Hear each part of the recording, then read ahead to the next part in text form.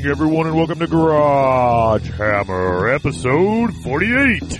On tonight's episode, the boys recap their experiences at Adepticon 2012. So, without any further ado, here are your hosts, David Whitek and Christopher Barnett. Welcome to episode 48 of Garage Hammer. 48. It's great. 48 is a high rate. 48 is titrate. 48 ammonium nitrate. Yeah, we're reprobates. There you go. Good song. I think we should record it. 4 dozen. 1, 2, 3, 4, 5, 6, 7, 8, 9, 10, 11, 12 times 4. My songs are getting dumber and dumber. No, I think that's genius. Is it? I know, but I want to say so. Well, thank you. Yeah. I appreciate that. It's hard to come up on the fly with a song about a number, and I'm not going to plan out a song beforehand. I think you should. Better. I think you should Really? spend about a half an hour nailing it. Yeah, I want to nail This that one's number. brilliant! Skip Stevenson. Beat you to it. Well, we didn't introduce ourselves yet, so how could I? I'm But anyway, Skip Stevenson. I think you should do that from episodes 51 to 100. I'm the cranky lawyer. That Topher's a douche. Agreed. Yeah. So, sitting across from me, folks. Oi, shut it! I am listening to my show. That's what I'm going to do. I'm going to make fun of your character with the alter ego. My character, listen, he's my friend, but don't... Oh, shut it! I am listening to my show. Oh, it's your sophisticated That's orc. right. Step off, you suckers. I'm listening to my show. How's that? So I'm Chris Barnett. Hi. And I'm Skip Stevenson. Yeah, you totally just ruined my mood. I'm sorry. Get your mood back. Stella, get your groove back. Come on, Chris, put me in the mood. Not that mood. Hey, Dave. Try this Colt 45. It works every time. Colt 45. Yeah, if it's good enough for Lando Calrissian, it's good enough for me. Malt liquor. After I'm done blowing up a Death Star, I won't get it on. Oh, Christ. Yep. Why don't you think... thank somebody, for God's sake. I might just take this time to thank our sponsors, like Unique Gifts and Games in Grayslake, Illinois. That's Illinois with a silent S, folks. Game Preserve stores located throughout Indiana. The X at the end is silent also. Urza's Den Custom Painting and Sculpting. I got nothing witty to say. Battle Foam. When do you have something with you? Never! Stay a while. Protecting your army. I like how you put the two A's. You did it on purpose this time. Nice. It's always, the two A's have always been there. The first time it was a typo, which is what made me say, army. And now it stays. It's a good thing the typo wasn't a G, because then it would be your army. And Weird World's Terrain. What's your world? Yeah, that one was almost piercing. Oh my God. Weird World's Terrain. Someone tweeted me, they're like, by the way, that noise you keep replicating is known as a theremin. I'm like, I know exactly what a theremin is. No, a theremin is a... It can go other ways, too, but... It goes other ways? Yeah. It's one of those open-minded theremins. Hey, they used it in Good Vibrations by the Beach Boys. They did. I need a theremin in my life. No, Harrison is not getting a freaking We're now accepting donations for a Garage Hammer theremin. Yeah. Oh, my God. Theremin contest. There would be a theremin flying out the second story window of my house after 20 Instead minutes. Instead of a Vuvuzela, I'm going to be giving away theramins and bits. Well, those are worth something. Here you go! Stop playing with that goddamn theremin! You can find links and information for all of our sponsors, both in the show notes. I can't even whistle, thank you. And also on our website, garagehammer.net. Yeah! That was smoking. Hey! We're losing it. This is how it's going to be. Well, folks, it is May 1st, May Day. Auga. Sorry about the last show being 4 or 5 days late. As you can tell, a lot of time. And we'd like to welcome Andy Sherman to the program. And Andy Sherman couldn't be here because he's too busy producing these 7 different Ohio Hammer shows. Oh, my God. At Adepticon. How do you do it? At Portillo's. Bienvenidos a la Portillo's. I need some tortillas. Que comer usted?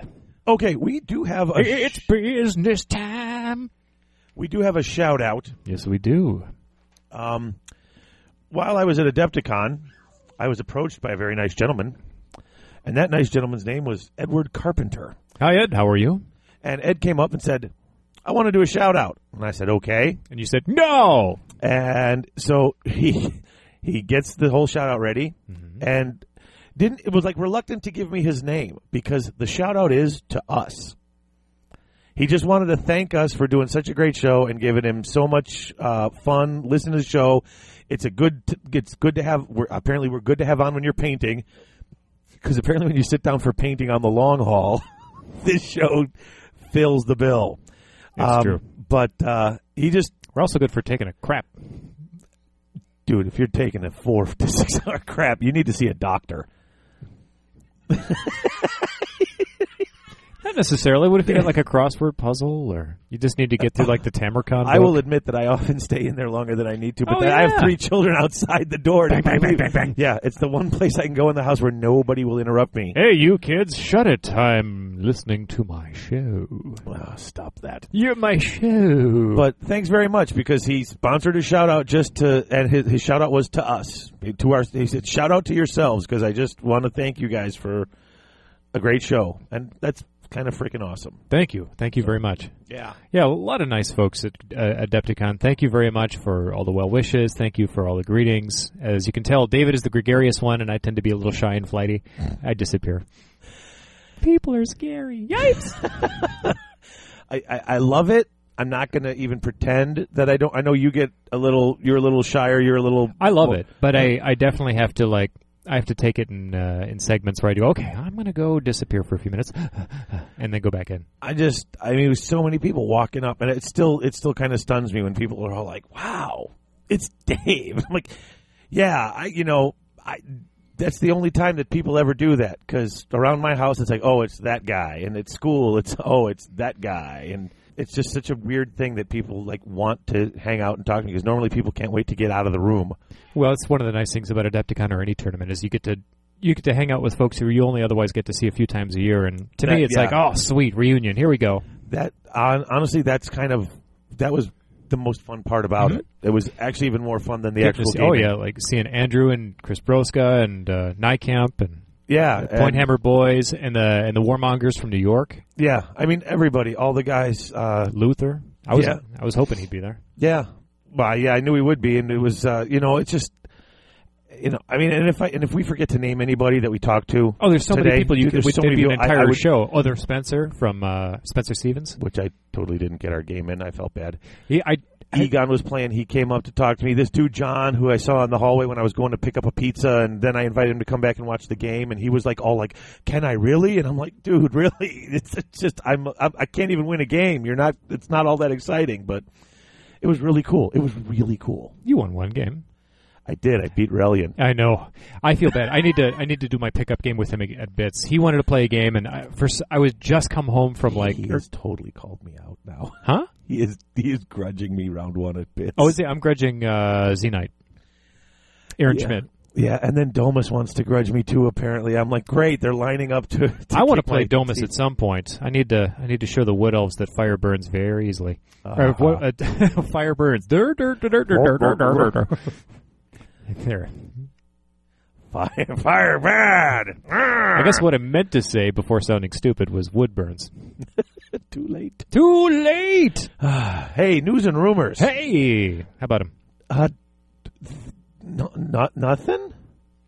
Do you know any? I mean, no. Actually, I know of absolutely nothing whatsoever. I mean, there are no reliable rumors right now. Nothing from Warseer that I can see. People are speculating, and every other person I talked to at Adepticon was, "Oh, I'm sure that the dwarves are next." No, I hear that the Warriors of Chaos are next. And frankly, I've heard one of everything now, so I don't know what's next. The one rumor that I keep hearing, Warriors, right? It's if not June, then July is going to be 6th edition. 40K. 40K, and then the next book will be the Chaos Legions for 40K, and then Warriors. Those are the 3 books before the end of the year. And then I keep hearing the first book of the new year is going to be Demons. Demons, yeah. And the people I'm hearing this from are usually pretty reliable when they come talk to me. I mean, that'd be cool. That's fine. Well, it makes sense. I mean, at this point, Demons covers both systems. So yeah, you're getting. What that tells me, Dave, is that tells me they're going to come out with some new models. Because if they need a new book right away, then that means that they have a product line that they need to cover quickly. Right. And that's fine with me because I always felt like they needed more minor demons anyway. All I want to see is, and they're not going to do it. You want to see that Pieces given a chance? I want to see the blood letters can line up and rank up those goddamn models. Oh, they're great for 40K when you can keep them on a round base an inch apart from each other. But I have 30 of them, and I had to label them, and I actually labeled them. They were 5 wide and 6 deep, and each row was 1A through F. So if I had to go horde, I could take the 3 off the back and move them to the side. I'm not and order to the back. not necessarily saying you're wrong, but I wouldn't hold your breath on that because the models look nice. They're not going to do them. They're not. No. I mean, they have some nice looking plastics. They're not going to replace them. But whoever designed that with the sword sticking straight out in the front, like on over half the models, needs a beating. The pink horrors are the same thing. Oh, look, these ones have 4 arms, except when you put 4 arms on them, or sometimes even 3 arms, the guy next to him once whoever designed those was really thinking 40K. Well, I have because they don't have to be as much as ranked. I want to see a new Wood Elf book because they need it, and as much as I would like to see a Bretonnian book, even though they kind of don't. You know, now they do, they do, and they don't. The army works, and it's not abusively broken. It's True. a shame because there are only so many builds. What it means is that I love my Bretts. I get a little bored. I can play them for about 6 months, and then I need to put them down. As much as they work. They work well. I personally believe that when someone says they're a weak army, I correct them. No, they're not. And I don't want to say they have a mono build because you can do different builds, but they've only got 13 unit types in the whole book. I mean, I would say it's a reasonably inflexible amount of choice. It's like you're going to go this way or that way, but there's not much in between. When you have 13 units total, and some of those are your lords and heroes. Well, yeah. Is it with lords and heroes? I mean, you're the one who knows. Fighting lord, a fighting hero, casting lord, a casting hero. That's 4. 4 core, 4 special, 2 rare. So that's 14. 5 of which are knights. The others are variations on peasant. Yeah, I mean, you can, and then the rare you can only take. You got 2 trebs, and what's the other rare? The Grail Knights, which you can only have one unit of. Here's where. In my personal opinion, Bretts suffer. And it's not here. It's in Europe where you have a lot of the comp and you have a lot of these lists that are like 450-point max units and stuff like that. Because suddenly the things that the Bretts, I mean, they're not a cheap army. And the ones that win... Do you mean by points value? Yeah. Yeah. No. I mean, they're core 24. Yeah. I mean, when you're limiting them in that way, it becomes difficult. It does because you want to maximize the Lance rule. Right. And in order to do that, you need to max a rank. You need to have 12 of them. Right. And so, I mean, I think it hurts. And that's not to criticize, anyone who's playing in Europe with comp. I know we play with very little comp. Well, that's why I think that in the Midwest, I can't speak for all of the United States, but at least in the Midwest, we're fairly adamant about no comp. Well, I think the system works best that way for us. And Domus, Ginger Buddha. Sure. He's... on our forums, and there was some the Nordlander. There's the Nordlander podcast. He asked us if we and Ohio Hammer and us wanted to all get together in a couple of weekends in Indiana and play some games. And the comp he plays, he's in Florida. It's a very severe, very strict comp. Yeah, that was posted on our forum, and there was some fairly. It brought up a really good debate, which is why to or why to not play comp. And Domus said it best. He said, so many of us speak so many different languages when we start comping because so many people in different areas think different things. Like I know in our local gaming groups, we consider High Elves to be a pretty darn good army. High Elves? They are a good army. But if you listen to Andy and Ohio Hammer, he's never... in Ohio, apparently, High Elves are crap. I don't understand why, but okay. Well, you know, But I'm saying, I mean, the way a things are local played metagame is partially Uh-huh. is partially founded on the success of a particular general with that army. If Right. they don't have a general who's capable with them, either by bad luck or bad decisions, But what they I'm look saying, like a bad based army. on what I heard Andy say, you would never comp anything that the High Elves have because apparently nobody wins with them over here. Whereas over here they're a little better. If we had a comp system put in, they might get. If you went army by army, some of their stuff might get comped. Mm-hmm. You know what I'm saying? might. And that's what Domus was saying was there's a lot of different languages being spoken, and he said here in the Midwest, what we agreed to is to speak one language only, and that is the BRB. No comp. The BRB is now no special characters Which becomes is why the one bit of comp. FAQs are so important to us. Uh-huh. Because if we agree that something doesn't seem right, we want to see GW step in and correct it. Exactly. Like I said, the only comp, and I know it is comp, but I don't consider it comp, is when people say no special characters. A lot of places, I mean, you'll see nothing. You'll see nothing comped except that one thing, and it's been so common all through 7th. I mean, nobody now you're seeing it allowed in tournaments. You never did. And it was so basic that was almost like a given that I almost don't consider. If the only comp you've got is no special characters, I would say you had no comp. I mean, personally, even though yes, I know it is. It is. In the Midwest, I guess we have two options, with or without special characters. Yeah, but either of those are not really. You know what I'm saying? Mm. In here, that's not even considered comp. That's just are we having special characters or no? Well, until 8th edition, it was never a consideration, except for maybe Ard Boys. Right. So that's it. Yeah. So, but yeah, I don't know. I totally lost track of even what I was saying. But, Well, we were talking a little bit about Adepticon. Yeah. Well, how about this? Let's go ahead and just transition. Now, while we were at Adepticon, you were able to pick up the new Forge World Monstrous Arcanum. Oh yeah. New releases. That was we got that list under new releases. You want to hit that, or you want to take a quick break? Why don't we hit our break, and then we'll get into it, because I have not yet seen the book. Oh, okay. While we take a quick break, Harrison will grab the book off the shelf. 'Cause Okay. he put it away for me. So, guys, we'll see you in just a second. Okay. You've heard him on the show. You've seen his work on our website. He's Brian Steele, owner of Urza's Den. That's right, folks. Urza'sDen.com. Custom modeling, sculpting, and painting. You got a model you don't want to paint? Send it to Brian. You got an army you don't want to paint? Send it to Brian. You can't come up with an idea for a conversion? Give his ideas a try. Heck, you got an army list with models they don't even make? Brian's the man. Give him a call. Check him out at Urza'sDen.com. You won't be sorry. We're back. We're back. We're back. I'm waiting for you to chime in, and you're not, so I'm just going to keep saying it. We're back. We're back. Hey, how's it going, guys? We're about to talk some Warhammer. All right. Christopher has grabbed both of his cheeks and has pulled them as far as he can away from his face and is now talking that way. We're back. That's fantastic. Thanks, man. Okay, so... Hey, the Fabbit Abbott. Let's go Wobbles the Bravo and Hobble Nibbit. That sounds okay. Yeah!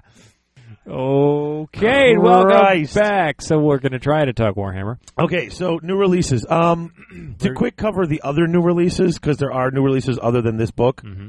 They did come out with a whole bunch of new Necron stuff, second wave Necrons this week. Oh, did they? Or they announced them. I think it comes out this weekend. But Okay. they announced them for pre-orders. Yeah, first week. Yeah, this weekend. There's some really cool ass stuff in there. The new Necron models are pretty hot. Okay. I really like them. Honestly, if you look at them, there's some pretty darn cool Necron crap in there. Not that I'm running out to play Necrons, but if you play in them, that Triarch Stalker or whatever the hell it's called is pretty flippin' cool looking. That's news to me. I had no idea. I mean, I only saw a picture of it a couple days ago, but from what I remember of it, picture almost like it's like he's in a little, he's sitting on his little machine, piloting it. It's kind of that open type thing like Necrons usually have, and it's got like 6 or 8 little legs. It's almost like a spider thing walking. It's it's cool. It's pretty cool. It's pretty darn neat looking. But you bought some stuff at Adepticon. Yeah, I spent some money over at Forge World and picked myself up some of the hand weapon and shield chaos dwarves. Yay! And I was nice enough to receive a gift from Iron Lord, I believe it was. Oh yeah, Colin, and he was nice enough to provide me some of the chaos dwarf characters from Forge World, which look really great. And Spencer also. Didn't Spencer have some stuff for you? Spencer managed to save from last year the Demon Smith, which was, I think, the last year's Forge World special. Yeah, so I had one of those. And the Avatars of War character. The Chaos Dwarf, the Lord who's kind of resting on his hammer. Yeah, Pretty cool. That's really cool. So I'm going to incorporate those suckers into my army. Now, I know I said I wouldn't stand in the Forge World line, and then I realized, hey, I got a very important gamer pass at Adepticon. They're going to open a half hour early for us. I can get in line. That got totally foobarred. Oh? Well, Thursday I went out and got my tickets and had to come home because I had kid activities. And I was going to leave really early Friday to get there really early and get in line, except I guess nobody here on the home front expected me to leave really early. Like they figured you had nowhere to go and nothing starts till noon, no classes or anything. So I was going to see the kids off to work or school. So I had making your kids work already. Yeah, well, they need to earn a trade. So yeah, I was apparently my wife was under the impression I wasn't leaving here till about 8 p.m. a.m. Oh, okay. But I mean, they opened up stuff about 8:30. So, and I had an over an hour drive, and I wanted to leave before rush hour so I could be like first in line. And that totally didn't happen. In fact, once I let the kids go at 8, I realized I wasn't going to make it in line anyway. Mm-hmm. So I just got other things done I needed to do. I didn't leave here till about 9:30. Okay. Just to miss rush hour at that point. Exactly. Yeah. But a big thank you to Andrew Niekamp. Andrew finally got to meet him and Broska. Yeah, they're righteous bros. Yeah, they're really cool guys, and I spent a lot of time with them this weekend, hanging out, eating sandwiches, stuff like that. Sure, and sure. But yeah. Andrew was getting in line for Forge World, and I was going to meet him in line, and I couldn't, and so I texted him and said, "Dude, I can't get in line. Are you going to be?" He's like, "Yeah, I'll be in line." I'm like, "Could you please pick up the Monstrous Arcanum for me, and I will pay you when I get there?" I mean, first of all, do you have $50 to spot me for the next couple? I mean, it was only for a couple hours, but still, Yeah. And he's like, "No problem, I'll get it for you. I got money. I'll pick it up. You're going to just pay me when you get here." "Sure, I will." So I get there, and apparently when it was he waited for like 2 hours in line, even though he was one of the early. He was a VIG there also, so he got in early. But it was still a pretty long line. And he gets up and he gets a few things, and then he goes, "And I need 2 Monstrous Arcanum." And they go, "We have 1 left, so you're only getting 1, unless you want to order one." And I don't think he ordered one, but he got the one that was left, and he's like, "I know you want it, and you want to use it to look at it and talk about it on the show," so he let me have it. He stood in line and bought it, and then only managed to get the 1, and then let me get it. So thank you to him for that, because I like this book. Yeah, it's pretty sharp. Same style as TamorCon. I mean, the look, the feel, the look of the pages, the artwork, a lot of it is very similar. Everything, yeah. The cover itself, the art, the color of the paper. Lots of interesting things on how they talk about this whole. There's a whole story in the beginning, which maybe on the next episode or something, once you've gotten a chance to look through it and read it, it's a very interesting tale of this war that goes on, and talking about, and basically from the eyes of one of these guys who's using these powerful ancient scrolls of summoning to summon some of these more powerful monsters, and this battle that goes on between men, and it turns out to be men and Skaven. It's really cool. It's really, I mean, it's only about 10 pages, maybe 12 pages, but I really enjoyed it. I enjoyed it a lot. It does give rules for Scrolls of Binding. They do have some new special rules for, they have Colossal Beasts. If you've got a Colossal Beast rule, 2d6 hits for Thunderstomp. It's a little bit like the rules that they included for the Chaos Mammoth. Let's see. Largest of monsters. So that's the one that allows it to Thunderstomp anything but it, with the exception of another largest of monsters. Yes. Okay. So this thing can Thunderstomp even your big, it's thunder. And in theory, it can Thunderstomp a dragon. Yes. Actually, in practice, it can Thunderstomp a dragon. The cool thing is most of the largest of monsters also have the Colossal Beast rule. So they're doing 2d6 Thunderstomp. It's huge. It's stupid. And then there's Incarnate Elementals. which the Forge World had the the Elemental of Beasts with there the are two, right? Yeah, there's beasts Yeah. and there's what was the other one? Well, they have in the book. There's nature, there's death. Is that right? There's one I think Or for fire. every. I think there's one for almost every lore is in this Biscuits. book. There's one of an incarnate nature of biscuits. I think, Yes, yeah. and yes, biscuits. Incarnate elemental of pudding. And you can take the two upgrades, either the Grands Mm-hmm. or the Home Batter. Hot and flaky. Yes, Yeah. yes. Now I'm hungry. Hungry for Warhammer. The interesting thing is, like the incarnate elemental of beasts, the one that they have on the Forge World site, has the animal body with the skull head with the big antlers. Right. They are immune to the spells from their lore, so that one is immune to beast spells. You can't use beast spells against it. Okay. Incarnate elemental of death is immune to spells from the lore of death, like that. They are. It's subject to any particular effects that cause additional harm to demons and undead, except if it's from their governing lore. So if the lore attribute does extra stuff to demons and undead, like which lore is that? Is that life? Light affects Light. demons. So if you have an incarnate elemental of light, even though it is a demon, technically, that lore attribute that does more damage to demons doesn't affect it because it is immune to that lore. Makes sense. They also have things called chomp and tail attacks. Chomp gets an additional attack on top of the profile. It's rolled separately because the chomp attack will also give the chomp attack for blah, blah, blah, blah. Oh, the chomp attack often has extra bonuses. Like it'll say chomp attack and it'll have a little special rule attached to it, so it says roll differently. Sounds like it's a bit inspired by the what's the extra attack like from the Necrosphinx. Right. Okay. It also gets a +1 to hit against large targets on account of them being easier to bite. Ah. So if it's got a chomp attack, you have to roll that separately because it's got a +1 to hit for that attack if it's a large target. And it's got special rules. Tail attacks are like that. They get an extra attack. They roll separately. Tail attacks get a +1 to hit against models fighting to the rear because that's where your tail is. Okay. So if you get charged in the rear and you have a tail attack, you get a +1 to hit because it's easier to hit people in the back. And if it normally has poison or killing blow or any of that stuff, then that also applies to the chomp and the tail attack. They threw in a bunch of more of the magic items and mythic artifacts like they had in the Storm of Magic book. It sounds like a supplement to the Storm of Magic rules. It is.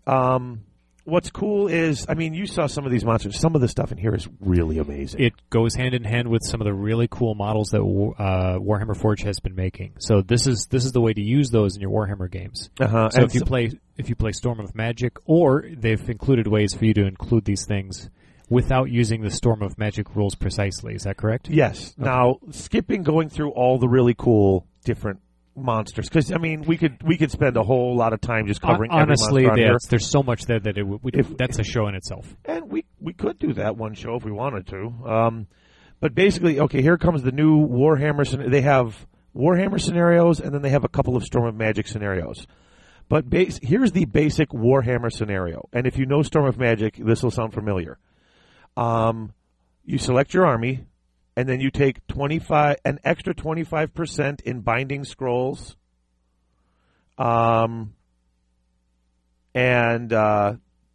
that's for monstrous confrontation. If you want, you can also include the weapons, the magical weapons and things. Basically, take Storm of Magic, take out the 4d6 dice in the fulcrums, and take out the demonic packs to summon up units from other armies, and that's the basic Warhammer rule supplement. It's like a monster hammer. You're able to take extra monsters. That's what you're supposed to do in this particular scenario. Yeah, 25% more. Now, they do have a Utilizing bunch of cool the scenarios. same scrolls of binding. Scrolls rules. of binding, Right. exactly. They do include a nice thing on the back here that you were looking at, Christopher, which lists all the monsters in this book and the monsters from Storm of Magic. And they categorize them, and they go by race: beastmen, brats, demons. They list, so it's a grid. At the top, Of which Chaos Dwarves are actually on the list, of course. yes, they are. And basically, what they did was they listed them, every monster, in relation to the army. So they go down beastmen, and they will list them either as kinship, which means you can have as many of those as you like within the limits of your points allowance. basically something. There's something in here called a Kemrian Titan, which is just this giant clockwork beetle, and it's one of those largest of monster things. It's going to be pretty cool when they make a model for I it. can't wait for that model, Chris. You saw it. That was one of the places you stopped. You were like, oh, Yeah. wow. Not Chris, you, Chris, me. Yes, Christopher, you looked at it, and that is the only thing that I think is has kinship, like for Tomb Kings. Kinship means you can summon, as long as you can afford it in the points rules, you can take as many as you want. If it's listed as binding scroll, then the normal bound monsters rule applies, which is you can have up to 2. A bit like a rare. Yeah. And then abhorrent means you can only take one of those because your race and these things are generally wouldn't be anywhere near each other. Well, like the term says, they abhor each other. Exactly. So your own army will tolerate you summoning one out of necessity. Ain't going to have any more than that.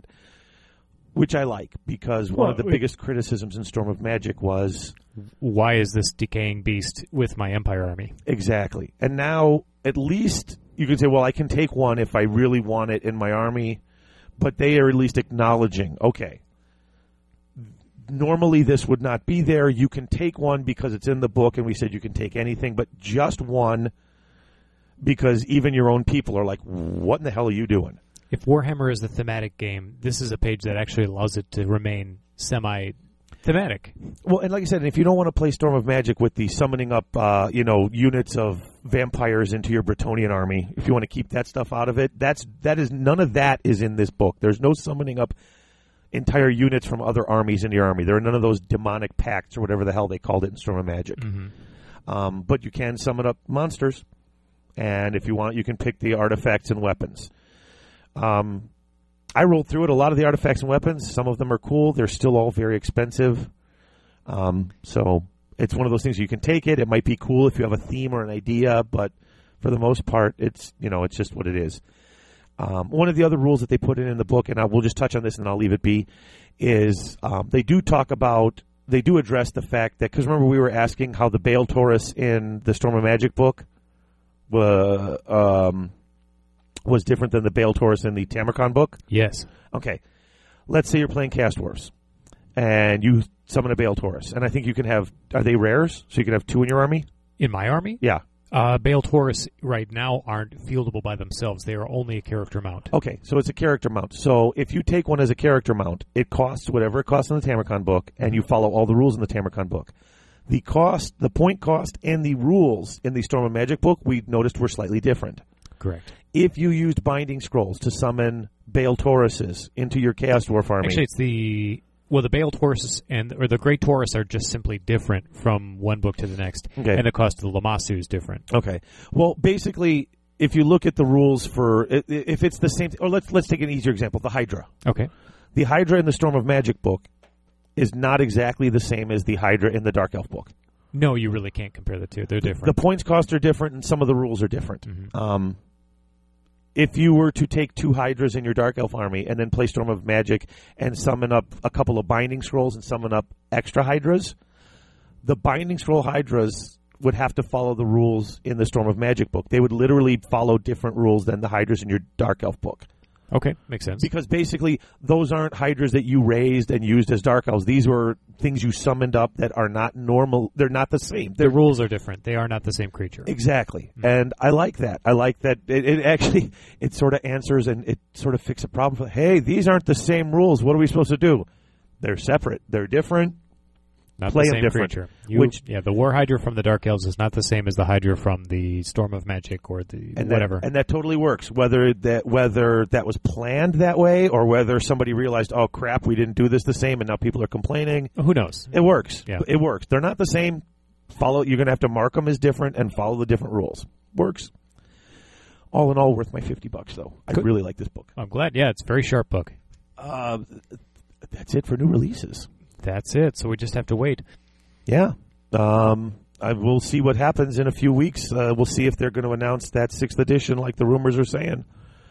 But basically, from all I'm hearing, we have lots of time to play with the Empire book and a few others because it doesn't look like we're getting a new book till October or November. Well, I'm happy to see the Empire have a new book. I feel vindicated thinking that some of the cavalry choices were stronger than people gave them credit for, especially the demigryphs. Yeah, I think that the general rumor mill I think the demigryphs were getting a lot of credit, though. I mean, good, they're getting as they should. They're good models. Yeah.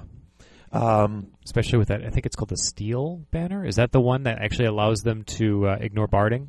And yeah. It's really good with them. And reroll ones. Yeah. On your charge and your flee and your pursue. That's good stuff. Yeah. Good stuff. What else? Oh, we've got a voicemail. We did get one. 757-GH-SHOW-6. Please call and leave us a voicemail. Dude, I love getting them. We love getting them. They're fun to put on the show. We got one from Grant. Oh, put it on. Let's hear it. So we got one from Grant, and it's talking about bits. I'm going to put it in right here. Hey, Dave. Hey, Chris. This is just handsome man Grant Fetter giving a call to promote the summer Midwest premiere GT Blood in the Sun. Just wanted to give a call and tell you all a little bit about it. It's at 80 players right now, and the event is full, but we do have a waiting list and are expected to be going through that waiting list. So make sure you get signed up and are on that waiting list ready to go. So check out www.bloodinthesun.com and come and join 5 podcasts. They're all Warhammer Fantasy podcasts, as well as The Cranky Lawyer, who will all be at Blood in the Sun. Don't miss this event, and even if you don't get a chance to come and play, come and join us. Come stay at the hotel and hang out with some of the greatest faces around in Warhammer. Great talking to you guys. See you soon. Oh, so there you go. Excellent. Thanks for that, Grant. You can bet I'll be there. Yeah, absolutely. Grant, in fact, I'm behind the gun now. I got to get the rest of my army painted up. I gotta polish. I'm gonna keep fine tuning mine because I'm liking where mine's going, but I gotta do a little bit of fine tuning. I did get a text from Grant. He was going to come by tonight. However, the Council of Three is meeting, which means he's meeting with Chris, you, and Steve Leckman talking about bits. He would like me to mention, though, that if anyone is interested in volunteering to help out for bits, be it in just overall assistance, if you can make it out there one day, you're not going to be able to make it out for the whole tournament, or you can't play, or it's full. If you're on the waiting list and you still want to come, he's looking for volunteers.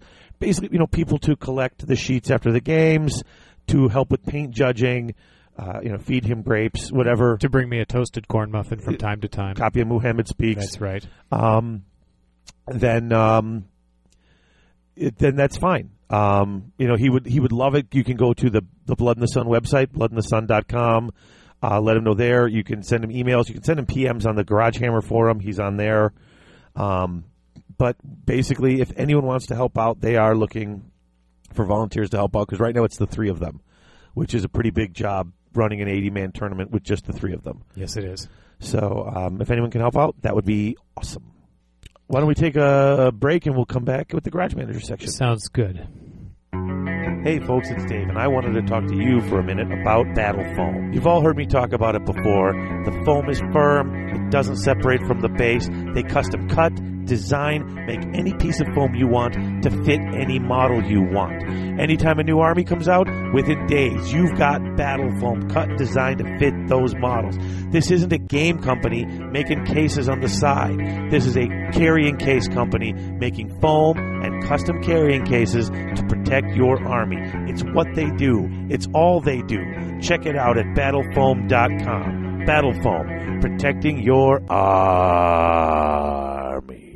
We're back. Yeah. Back. So now it's time for the Garage Manager section. Brought to you by Chaos Orc Superstore. Chaos Orc Superstore. Chaos Orc Superstore. That's right, folks. Chaos Orc Superstore, your one-stop shop for all your hobby gaming needs. They've not only got current and classic GW releases, Chessex dice, and Vallejo paints, but now they're also carrying Mantic, Infinity, Flames of War, Privateer Press, Soda Pop, Dark Age, and other assorted board and miniature-based games. They usually ship within 24 hours, and the model in the picture is the model they ship to, because at Chaos Orc Superstore, what you see is what you get. Chaos Orc Superstore. Chaos Orc Superstore. All right, so let's talk about it. Managing your gaming and your reading and your hobby time. Have you done any hobbying since Adepticon? No, unfortunately, I have had... You've been working your... Yeah, that's like the story of my life. Every time I think things slow down, they keep pulling me back in, Whitek. No, I got called in to a... at work, I got called into a legitimate... we are habitually... it's commonplace for any medical industry to get habitually audited by the government. It's just part of the process. Yep. But it's tremendously stressful. And I was actually literally audited by this guy dressed in uniform who was like playing the bad cop. So it was a very eye-opening experience. But that's been my couple of weeks. Yeah. You're just sitting there on the waiting list to be interviewed by this guy, and that just meant my entire day was just sitting there waiting. Stress? What's that? So no hobby time. By the time dark glasses. Oh God! Come in, Mr. Anderson. A normal like black and white would be fine, but this guy was like in military uniform. So really, yeah. So now I will say I painted like Captain Insano the 2 weeks prior to Adepticon. Captain Insano. Yes, you have. I got a lot of stuff done, but I was inspired to keep working. I have done actually quite a bit in the past week. It's only been, like 9 days since Adepticon, I think. Yep. I did, I finished magnetizing all 100 of my ghouls, so they're all got magnets in the bases. Thumbs up to Mantic for making solid bases, because I can just take a drill bit, drill as deep as I need to, and stick a magnet in there. It's perfect. Thumbs up to Mantic for a lot of things, like for making really cool ghouls and zombies. Now, they are making them really easy to do the hobby. I did. Now, the 45 zombies that I had on my actual list for Adepticon, the 2 units, 22 and 23, they had the base coat, the pants... or the loincloth, whatever they're wearing, yeah. Dip, or the wash, the dip. I also had done all the bones and teeth and added blood to those, because they were the ones, they were in my unit tray. They were the ones being judged for painting. I wanted to make sure that those were complete. So 45 of them were, at least done on the painting side. But the other remaining 165 or whatever, I went through, I added blood, I painted all the bones and teeth, which I'm actually getting kind of good at. And Mantic has some nicely spaced teeth on their zombies. When you got over 100 to get through, you get better at it. Well, here's what's kind of, it's come to this thing where I found that every layer, every paint thing I'm going to do, like last Friday I did exposed bone and teeth, pretty much the same color, teeth and the bones. 5 to 6 hours to get through all 200 of them. Okay. Depending on what I'm doing. So they're all, the skin is done. I'm thinking of, now here's the thing. I went and took it to Adepticon, and we'll talk about this a little later, but my paint score was not exactly where I wanted it to be. Okay. And at first I was angry. Like, I was going on a Twitter rant. People who follow me on Twitter know I was just pissed off to the highest of pistivity. So then I turned around and said, well, geez, I was planning on having a total of 7 colors on these zombies, but there's little parts where the skin's ripped and there's a little muscle showing through, and it's only 200. It's another 5 or 6 hours. I can go in with a little purple and paint the muscle. I can go back with this and maybe highlight up the skin a little bit. So I've added about 4 more steps to my zombies. So I thought I was done. I went, just when I'm done, they pull you back in. But I have cranked out bone, blood, and then I went back with a purple wash, and like where the guts are piled up, where I painted the blood over it. Yeah, I added a purple wash, which was nice because it just sort of laid into the cracks and crevices. So wherever there was blood, you'd see these differentiated purple colors. So it's gutsy, pooled, nasty, slimy. Without going into detail and painting each little bit of guts, it really works. I would literally, if he was standing up straight and his guts were exposed, I would just turn him on his back, put a dollop of the purple wash in there, and just leave him on his back until it sort of set in and dried. So it hit at different levels. It's coming across really nice. I started to go in with the eyeballs. I'm doing a scorpion green on the eyeballs, a really bright green, because that's the one part of them that's green that I want to lock in with the, the whole army's got this green is the main color. Right. So I figured all the ghouls and crypt horrors are green in general, the clothing or the skin, and then they have solid black eyes. The zombies I'm doing, they're brown and muddy and they dig up from the grave, but they're all having like this glowing green eyes, like, that's showing the unnatural glow of the being summoned. Right. Sort of the balefire behind the eyes. Exactly. Yeah. It matches with the balefires in the other parts of the army. So I started doing that. I stopped. I figured I'm going to do that actually last. One of the things I did notice, though, is of the 210, about 50 of them are just the legs, the mantic leg with the spine bit. Yeah. And one of the heads, I didn't realize this, has no eyes. Like one of the it's just like big sunken recessed nothing. Like, oh, I know exactly which head you're talking about. Yeah. So I realized I got a lot of. So I pulled those out, and so of the 220, fully 80 of them won't need eyeballs done. So you could probably pull a little just like red to make it look like they're bleeding from their sockets. And I'm going to try something. I mean, or put custard in there. Well, here's the thing. The Mantic zombies look really cool. And with by doing the different washes and the different dips, they all have sort of a different tint to them, so they don't look like the exact same thing. Sure. Even when they're piled together, they work together, but they're all subtly different.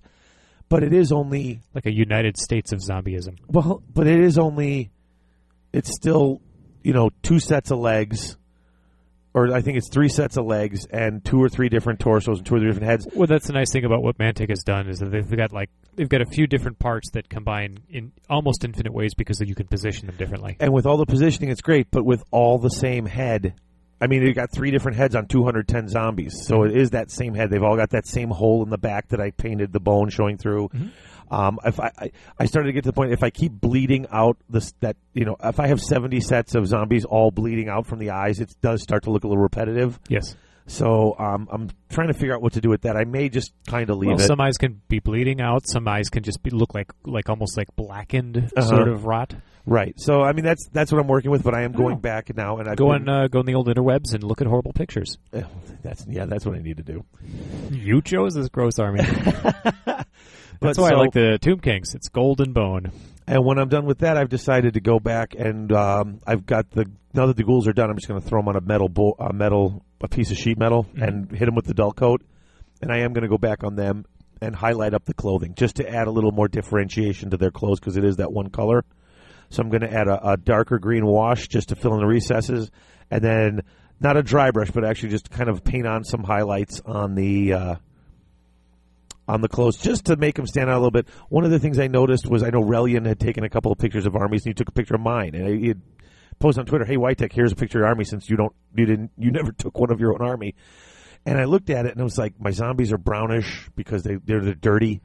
The skeletons, they're the bone with the dark, but they're a little dirty as well, and they've got the greens. It's a lot of greens and browns, and my army's dark. Like, unless you're ethereal, which is the really light green, my army's dark. You and I had this conversation off the microphone, which is one of the biggest problems I had with some of my earlier armies was bringing out color, especially when you're doing a casual walk-by and you look at an army, unless there's something to you've heard the persons use the term pop. You know, it's that pop factor. It's that some contrast is bright enough to catch your eye to pull you in.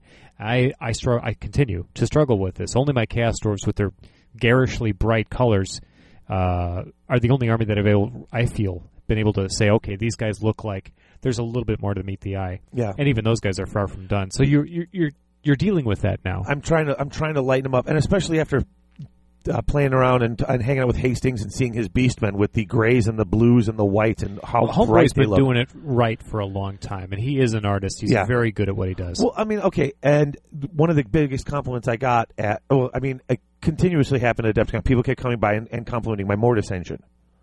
The Mortis engine is really good. That's a cool model. You painted it really well. Even Hastings looked at it and he said, "You did a really good job there." The subtleties with like I was explaining before, how I had painted on very pale, gone on to the Spirit Host and done the metal bits, the armor and stuff, almost like as if, okay, it's a ghost, and so it's got that greenish glow like from the Lord of the Rings, Army of the Dead. Right. But anything that would be like a piece of armor, something that would really shine, I added that, and then I went over it with that green and white mix wash, the colors that I did before for the whole thing. I went over it so that it was primarily that green and white. And if you look at it, you can see the metal sort of like it still exists. It's still sort of shining through, shimmering through that etherealness. Yeah. You can tell it's there, but it's very kind of subtle. He really liked it. But I'm looking at the model, and even that, even though, I mean, there's lots of cool little things, but there's, like you said, the pop isn't there because it's a lot of earth tones and it's very dark. And anytime you have a limited palette, by definition of what the model is, it's nearly ethereal. I mean, it doesn't have the rule, but it might as well be ethereal. It's supposed to be translucent. You know, you only vaguely get to see what the model is supposed to be. You're challenged because you only can play with the color so much. So you're going to have a challenge coming up with that pop.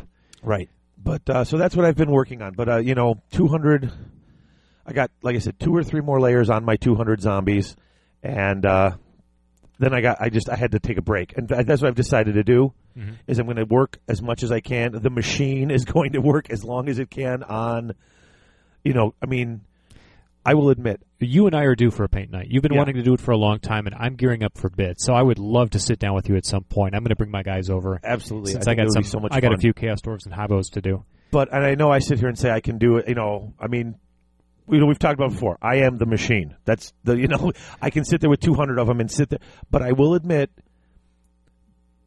over the weekend, by the third coat, going through that third run of 200 of them for 5 to 6 hours, that last 20 to 30, I was literally, I felt I was ready to cry. I was just like, I'm tired of zombies. Yeah, and I've still got, and the worst part was after I finished that third coat thing, I had 3 left, and now I added 4 more things that I want to do to really try to get them to stand out a bit. So I've just given myself another 24 hours of work on these zombies that were supposed to be my quick, the rank and file, get them done, who cares what they look like thing. And I just can't bring myself to who cares what they look like. Now you're suffering from my problem, which is, but I do care. I don't care if this is the lowliest of my rank and file 3-point model, which is probably why I chose not to play Skaven. I care. Yep. I want to do something about it. Even my Hobgoblin, it's like, I got to put some static rose in the base. Yeah, and so that's and when that's done, I have to do the water effects because I am doing that bog. It's going to work. I'm gonna hide. In fact, God, I forgot about that. My recommendation to you, David, is only put that kind of effort into the zombies that you pay for. Don't put that kind of effort into zombies that you summon. You'll go nuts. Well, yeah, but I want that bog part to look good. Adding on that, of course you do. Look cool. But I would only worry about the guys that you've paid for. It's like, you know what? I need a core of 40 or 50. I don't know. 50 depends on how many. Depends on the size of the army list. That's whatever why the list, whatever you have to build a movement tray for. Right. Make those guys look shiny. Yep. The rest of them, low priority. Right. That's the plan. What else was it? And that's what I'm doing is the machine is going to work as long as it can, and then when I get to the end of a step and I just feel like I can't do another step, that's when I'm going to step back and start working on a different model. That makes perfect sense. It's precisely what I do. I've got the Terrorgeist I need to finish. You listen to Heel and Hammer.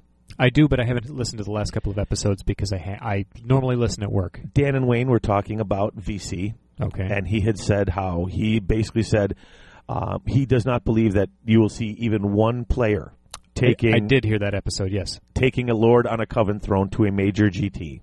And I generally agree. I know where this is going. I told him, and if you're listening, Dan, I'm taking you up on that. I'm going to bits. There's 80 players or 84 spots or however many spots there are. 80 spots, yeah. 80 spots, 2,400 points, 2 days, 5 rounds. Lord on a Coven throne. I'm bringing it. You're a kook. I got to respect you, though. And I'm also bringing the Mortis engine. Right now it's in the list as well. What I think I said this to you before, David, but I'll say it on the air just so you remember it. And that is, you're insane for doing it, but you're also true to your word. You're a fluff player, and now you're building a list that proves it, and I mean that as a compliment. You're playing based on what you like to do, what you believe is right for the game, and I got to salute you for it. Oh, thank you. No, thank you, because it's cool. You know what, though? I don't think the Coven throne is all that bad. The problem is it's damn expensive. I know that you're going to try and make it work. I mean, you're not taking it to lose. You're taking it for fun, but as long as you're taking it, you're going to milk it for what it's worth, and you should. I respect you for doing it. Well, I'm going to tell you what. People don't think that Mortis engine is necessarily worth it. With the if it don't blow up before turn 2, it's made me more than my points back every game that it's lasted until turn 3 or 4. That's cool. In my so mind, good. I struggle with it because it seems like its synergy works both for you and against you. It does. And I struggle with that when I try and imagine myself playing VC because I don't know the feel of where's the sweet spot before I charge this thing forward to get it killed. Is that what I'm supposed to do with it? Is it like a mangler? Yep. I keep it near me in the beginning to give me the boosts and I'll just pray to God But is there an uncomfortable and dangerous like turn 2 or turn 3 where you don't want to rush it in and it's the perfect time for them to shoot it? Well, here's the thing. When it blows up, okay, when it blows up, it's 12-inch plus the turn number radius. So on turn 2, it's got a 14-inch radius. Mm-hmm. Every unit takes 2d6 strength turn number hits. And it's a chariot movement? Yes. Okay. 5-up ward, 5-up regen with a +1 regen once it starts to pulse. So until I get my first turn, it's a 5-up regen. After that, it's a 4-up regen. So what do you do? Do you just surround it by the least important things like zombies, and on turn 2 you start rushing it toward the opponent? I keep it within 12 inches of my wizards because I put the I forget what it's called. I'm afraid I don't Why know. am I forgetting what it's called? What, Harrison? It's the tome, the blasphemous tome. Okay. That's the one that gives me +2 to my casting for everyone who's casting vampires. Mm-hmm. And also, if you miscast within 12 inches, anyone who miscasts has to roll twice and let their opponent choose which one it is. Mm-hmm. But I'll take it in the beginning to get the +2 to cast because it's really a big bonus. Okay. But I keep it in the front line, not in the behind. I keep it right on the front line, about 12 inches away, so I can use it for casting, but I'm moving it up. Once we get to turn 3, I start moving it up more. I still try to keep it within 12 inches. So it transitions from a boost for your magicians to a bomb. Yeah, once we hit turn 4, I shove it forward. The thing is... And at that point, you treat it as an expendable. It's like the undead version of a mangler, then? Yes. Okay. The funny thing is, once you hit turn 4, it's got a 16-inch radius when it blows up. I might as well keep my stuff within 12 inches of it and keep getting the bonus for the vamp. If I can keep it near, I'll keep taking the 2 But then plus the your bonus. danger is that you're taking hits. But once again, turn 4, it's a 16-inch range. Yeah. Unless it's way on the other end of the board, I'm taking those hits anyway. You know, the difference between staying within 12 inches and 16 or 17 inches. But so are they. Yeah, And so you are they. and you inherently have a way to bring your guys back. And that's the thing. By turn 4, you need to have that bunker going. You need to be invoking so that your characters that are in your bunkers have bunkers that are huge. So when it takes those hits and takes that damage, you can soak it. Let it blow up 10 zombies out of each unit. Let it blow up 12 skeletons. I've got a unit of 50 built up right now. Yeah. In every game where it blew up on turn 4 or turn 5, it invariably made almost double its points back in that explosion. This model rocks if you use it right. Now, when I was playing Ogres and they shot it and blew it up on turn 2, so it was doing a 14-inch range, wounding me on 5s, but him on 6s, and he's got 3 wounds a model and I've got 1, and it's turn 2, and I didn't have time to summon that much because he blew it up on his turn 2 and he went first. That sucks. But habitually did that happen? It happened once. Okay. It happened once in 5 games at Adepticon. So you got to deal with it. I mean, it's like taking any big target. If they have the answer for it, you're going to lose it. It's done nothing. Yes. Okay. Yeah, I mean, I've got a Kadai Destroyer, and when I take it, that's the same thing. I've lost it in about half my games because ultimately they'll find a way to deal with it. The question is, did I do the damage necessary or not? The same thing with this. Yeah. I mean, it's 240 points. It could be 220. I take the tome, so it's 240. Mm-hmm. To me, that's a gamble that's worth it because if it works... It really works. Well, let's save some of the VC exactly. talk for your Adepticon Sure. because I want to ask questions about your games. So, in terms of modeling, that's what you've done. I'm done with the modeling. Yes. Okay, my modeling is of course nothing right now, but I am on the cusp of really getting going. I've got my thing set up. And I'm very excited to see you start cranking this stuff out. Yeah, it's got to be fast. I got to do a lot. It's not that much time left. It's May and it's going to be late June when I have to have them on a table. Yeah, exactly. So yeah, I'll be touching up what I've got and adding to it. My problem right now is my list is still in flux. I still have a few ideas that I'm fleshing out in terms of what am I taking, what am I not taking. But that will make a difference in what I have to paint. But well, my Coven Throne is coming in on UGG on Friday because they didn't have any when I went to pick one up. So when I need to take a break from my zombies, the Coven Throne. That'll be a lot of fun. Yeah, I mean, I already know how to build it and how to build it in parts because I did the Mortis engine, which is mostly the same thing. I'm playing with a few paint ideas to slightly differentiate it from the Mortis engine. Yeah. But I'm really excited to have the other version of this. I didn't think I needed one. I didn't buy it. Well, now you do. I'm so excited. Yeah. I'm pretty committed to the idea of taking the Iron Demon. Yeah. So I'm looking forward to painting that. Yeah, that'll be cool. Is that now? That's the one that's got the coal. It's lugging the little cart of coal in the back. Yes. That's going to be cool. I've seen so many of those painted up where you can just see it like burning and glowing in the back already. Like they didn't paint it as just black coal. They painted it like with the red, like it's already sort of heated up and glowing in the back. You mean the coal bin? Yeah. That's interesting. Well, I mean, it has a furnace. Right. I wonder why they did it. Well, that's cool. That's cool. Why not? Well, it's got the furnace, but it's already like this stuff's already.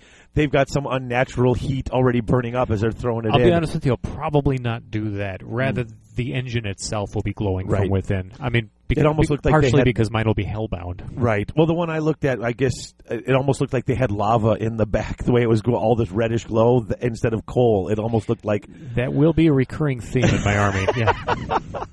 So I'm looking forward to seeing how you paint that, It'll be too. fun. I'm a little intimidated because the army matters to me, obviously. So I want it to look really good. Well, a little. How about some reading? I read all of Monstrous Arcanum. Read every model, every monster, every scenario. Really, actually, think it's pretty neat. I'm still reading Mechanicum. I got too much going on at school. I'm not going to be getting any fluff reading or fun reading done for at least a month because I got finals coming up. I hear you. Yeah, my reading right now, unfortunately, has more to do with medical devices than anything else. I've been tasked with the project of learning every possible device. Yeah, medical. So I've been reading medical manuals on medical devices that we manufacture. Are they interesting? Do they do anything magical? Kinda. It depends on your idea of magical. If you don't understand it and that makes it magic, then yes. Well, science is the new magic. Yeah, well, the devices that save lives, they do a lot more good than harm, so I guess that's good, but it's not very interesting in the Warhammer Fantasy world. What I have been reading from Warhammer Fantasy, I don't remember if I mentioned this or not to you off the air, but of course I love my Chaos Dwarfs, but I have read everything Chaos Dwarf related from that Tamarcon book over and over and over and over and over and over and over again to the point where I've pretty much got it all memorized. And I need something else to read. And you know how much I've been wanting to play those Tomb Kings. Yeah. They've been sitting there, and I really want to play them. So I've been kind of picking up the book again, getting myself geared up for when I need to do something other than Chaos Dwarves. Mm-hmm. And while I was at Adepticon, I was finally able to sell. It kind of broke my heart, but I wanted the money. All my Chronopia and Warzone guys. And what kills me is some of my best paint jobs just went away. Oh, boy. Some of my best freehand work is now gone out of my house. So it's like, but what it does mean is I've got a whole bunch of carrying cases that are empty saying, you can put skeletons in us now. So I'm starting to look at the Tomb King saying, when I am ready to build this army, I really want to play them. Yeah. So, because I got a lot of stuff now, and I want to put them together. I like Tomb Kings. I know people are saying they're a real weak sauce army, and I don't think they're a weak sauce army. I think they're underplayed, and I think that people read them and don't understand their potential. Well, I mean, people see a mono build. I got a couple of big monsters for counterattacks, and then I have to take 1,000 archers. They're actually not a mono build. I would say that they are 1,000 archers and a few big creatures. Well, that's one way. I mean, yeah. you've effectively, you're going to take, your core is your core. But, I mean, I think you're going to take one or the other, which is, what are they called? The undead constructs? Or you're going to take, the marching dead. Right. And if you take the undead constructs, you're going to focus a lot less on replenishing them. Rather, you're going to take that's a strong army from the start, right? But there's not much you can do to bring them back once they get hurt. They're limited on how many wounds they can take. 1 per magic phase. So that's, That's 1 per magic phase. Not just 1 per casting. Is it 1 per phase? 1 per phase. So you can't rely on it. Yeah. But I mean... No wonder you get pissed at me with my PC. Oh, well, I mean, you've got something I don't, but you have the same problem with your vampires. Yeah. You know what I yeah. mean? So I think that people look down on the Ushabti, but my personal belief is that there's a way to make them work. I don't know if I'm right, but I'll find out. We've talked about this a bunch of times. Yeah. And I think the Ushabti are badass. I think they're badass and they're underutilized. Yeah. But I know for a fact that the Necro Knights are spectacular. They're spectacular. Oh, yeah. They're amazing what you can do with those things. Chariots are amazing. The archers are, of course, amazing. The war chariots are kind of expensive, though, and they're a bit fragile. I believe in them. I believe in them. I believe in them. Well, here's the thing. First of all, they're actually good gun platforms, in a matter of speaking. You've got 2 archers on there, right? Mm-hmm. And they hit no matter what. well, on 5s. Right. But there's that spell that means from 1 shot to 2 shot per archer. So now each chariot is 4 shots, not 2. Okay. So if you take 6, for example, 6 times 4 is 24 shots from your chariots. That's not too bad. It's not too bad. I mean, that's actually enough to actually do some damage, all hitting on 5s, for example. Chariots Fly them down and shoot at war machines and crap like that? Yeah. Not only that, well, they don't fly. But if you do they the don't math fly. hammer, then the 24 would only hit on 4 of them, and then the wounding would only be 1. Why would you bother? Well, you bother because you can't march. Oh, well, yeah. So you might as well take advantage of the fact that they can shoot, and they're not that bad at it. Yeah. But once you do get into a charge range, you again get that spell off if you can, and that's 2 horses plus 2 guys. Each of the guys has 2 attacks. Now those guys have 3 attacks, so it's 3, 6, 7, 8, 9, 10 per chariot, Yep. plus impact hits. Yeah, that's good. It's pretty good. And, Yeah, they suck. and You don't they're understand. You don't understand. That army sucks. Not, I don't think they do. Why don't you just shut up and listen to the internet? The internet's wrong. Oh, you know they're going to come and take you away if you keep saying that. I don't know. Who the hell's the guy who freaking runs... Who runs the internet? Yes, the guy who runs the internet from the shadows. I don't know. Some guy named Nigel. Oh, is it? Yeah. Okay. Sitting in his terry cloth robe at home, scratching his belly. Well, I know they're going to send the suede denim secret police to come get you. Egads. Anyway, that's what I've been reading in my spare time when I have it. So for the 10 minutes before I pass out, I've been actually going over the Tomb King's book, getting kind of psyched out and excited. Not psyched out, psyched up. Oh, speaking of getting psyched up for a book, I picked up a couple of books at Adepticon and the Gotrek and Felix anthology, a bunch of short stories for Gotrek and Felix. And since they haven't had, since book 13 is so long in coming, I'm very excited to. I'm gonna give the Horus Heresy a little bit of a break after reading 10 Horus Heresy novels in a row. I've plowed halfway through the series, 10 novels halfway through the series. I'm going to take a bit of a break and just read some other stuff for a little bit. Makes sense. A little change of scenery. Not that I'm not enjoying it, but seriously, 10 books. I got to take a little bit of a break. All right, break time, and then we'll be back and we'll talk some Akon. Shriek. Is your name a killing word? Is your mother a hamster and your father smells of elderberries? Did it turn out that those were the droids you were looking for? If you know what I'm talking about, chances are you're a gamer. What better place to get your game on than the Game Preserve? The Game Preserve specializes in analog games of all types, like board games, family games, chess sets, and jigsaw puzzles, and especially hobby games. They carry the complete GW line as well as Magic the Gathering, D&D, and HeroClix. They have gaming space for tournaments, game nights, and demo games just about any night of the week. So stop shopping at the jerk store and be one of the gaming elite. And visit the Game Preserve with 4 Indiana locations to choose from. 2 in Indianapolis, 1 in Bloomington, and 1 in the gaming capital of the universe, Lafayette, Indiana.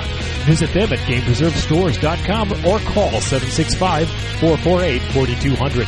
Game Preserve. If you're not shopping here, the only winning move is not to play. We're back. Baggity back. We're back. Back. We're back. Why do we always say we're back? I mean, they know we're back. We should just. I mean, I suppose it's nice to say welcome back. We're still here. We haven't gone yet. What do they think? We're just going to play a commercial and the show's going to end? I mean, just... What were you thinking? Well, actually, that's kind of how the... Or were you thinking at all? That's how episode 47A ended, because, well, I didn't know I was going to split it into 2 parts, so I didn't really have an ending. It's because we couldn't stop talking. Well, it's the Empire. What do you want as an army book? It's going to be spectacular. Dude, I was listening to it as I was editing it, and actually the last couple of sections had very few edits, because... Dude, we actually stayed right on target, and we're talking some interesting stuff. It's one of my passions is reading those new Army books. I love it. I love it. And like I said, not to rehash it, I know a lot of people don't like what they got, but I think, and I got a few tweets and a few messages from people who said, hey, and I still don't think they're that great, but you've at least given us, stuff we never thought of. I think a lot of people were not thinking of taking minimal detachments and throwing them out as chaff. I think that a lot of people read through the book, saw that it was a big nerf compared to what they were potentially at before, and decided to just sort of dismiss the entire book. And I don't think that's remotely fair. It's perfect for 8th edition. I think the Army's got some strength, and I think it will still continue to do in the much the same way it did before. Yep. I really do. Yeah, I like it. I think that there are some characters and some units in there that are more fluffy than not. As much as I like the Witch Hunter and I love the model, and I think it's great, I think you won't see too many of them yet because I personally can't come up with a great build for it, but I could be proven wrong later. I don't see an amazing... Like I said, I like the idea of just taking 2 and hoping you can get close enough to shoot that guy, but even still, with your brace of pistols and all your shots, blowing a guy, it's cool. I think it's competing with other more useful, more reliable ideas. Exactly. If something's got to give, that's what's going to give. Because the odds of getting the hit and the wound with the killing blow is so slim that it's nothing that you can rely on. It's only fun in there for, hey, look, if I can get this off, it makes a good story. Mm-hmm. So, anyway, you had a game, though. I did. This is actually several weeks ago. Unfortunately, as many of the listeners probably noticed, I had to fade out last episode for a portion of it. I unfortunately got very ill, so I wasn't able to quickly talk about a really good game that Chris, you and I had a chance to play. He had not yet played the new Tamarkon Chaos Dwarves. He didn't play my new list, and I wanted to play against the Orcs and Goblins to see how it would fare. Okay. And long story short, I'll keep this relatively brief because you have a lot of Adepticon to talk about. We played I believe it was a 2,400-point game, and he won by the skin of his teeth. And this is one of those games where when you play against... So he was just lucky. He was just totally lucky. Just, Chris, you should have stomped him because he's an easy win, but... I mean, to be serious, yeah, it should have been a tie by a mistake that I knew I made the moment I made it. So credit to the game because he and I were neck and neck the entire game. Credit to Chris who played with fewer mistakes than I did. Nice. I made the one mistake. We both knew it the moment it happened, and when we tallied up the points, we knew exactly if I hadn't made the mistake. So what happened? Okay. So, highlights of the game are Chaos Dwarf Magic is spectacular. And a particular spell, the Ash Storm, can lock a unit in place. That damn thing. It's very powerful. For those who aren't familiar with it, what it can do is it can keep you from charging. It also keeps spellcasters from being able to cast offensively. Aha. You can only target yourself. So it prevented, like Foot, for example. The only thing he can do was try to cast the Hand of Gork to put his unit in a position to be able to charge. So he did it once, and he was in a dangerous place. So I had to spend the rest of my magic phase making sure to Ash Storm, that one unit, which meant I had to chuck the 6 dice. I suffered a lot of miscasts, and I was lucky that I survived the experience. So, cool. My mistake was, what happened? So I was able to, ultimately, there's a Chaos Dwarf sniper spell. I was able to kill his wizard. My guy, I think, went down to level 2 from all the miscasts. His artillery was a threat to mine. My magma cannon blew up early, so it's kind of a back and forth. Okay. But we were both able to like sort of pull points from one another. He was able to use the. He built a character specifically. In mind, boy, here we go. To deal with my Kadai Destroyer. Oh boy, yeah, but when you're playing one-off games, that's going to happen. Oh, it's fine. Yeah. It's fine. I mean, he's reacting. He's learning that the Kadai Destroyer is enough of a metagame changer that he included something in his list to deal with it. And when it was there, it worked. Yeah, he had a model, an orc on the back of a boar that had a 2+ ward against anything flaming. There you go. And his weapon skill was higher than mine, so he was able to hit on 3s, magic attacks, and do damage to it. Ultimately, in time, he was able to crumble it. So it's 325 points in his favor. But the one mistake that I made, and I knew it the moment I did it, it was my turn 6. I was top of 6. And I had a level 1 of fire. So I'm used to just chucking 1 dice, and it doesn't matter. I either get the spell or I don't. It's like, I'll just do a fireball. And what it's going to do is I'm either going to be able to peel a wound or 2 off of something, or he's going to stop it, or I'm going to fail. No big deal either way.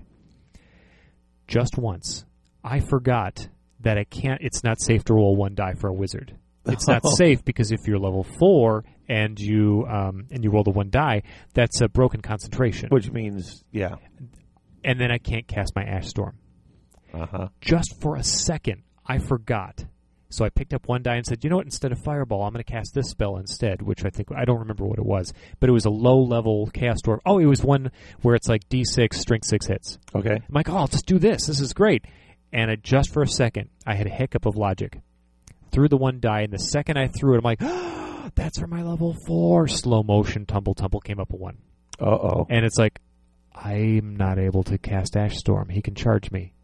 And that's exactly what happened. He charged in, hit my hobgoblins. They lost very poorly, of course. I mean, they do a lot of damage. Right. But not enough against Savage Orcs. No. His shrunken head shaman was dead, so he was able to kill a lot of them.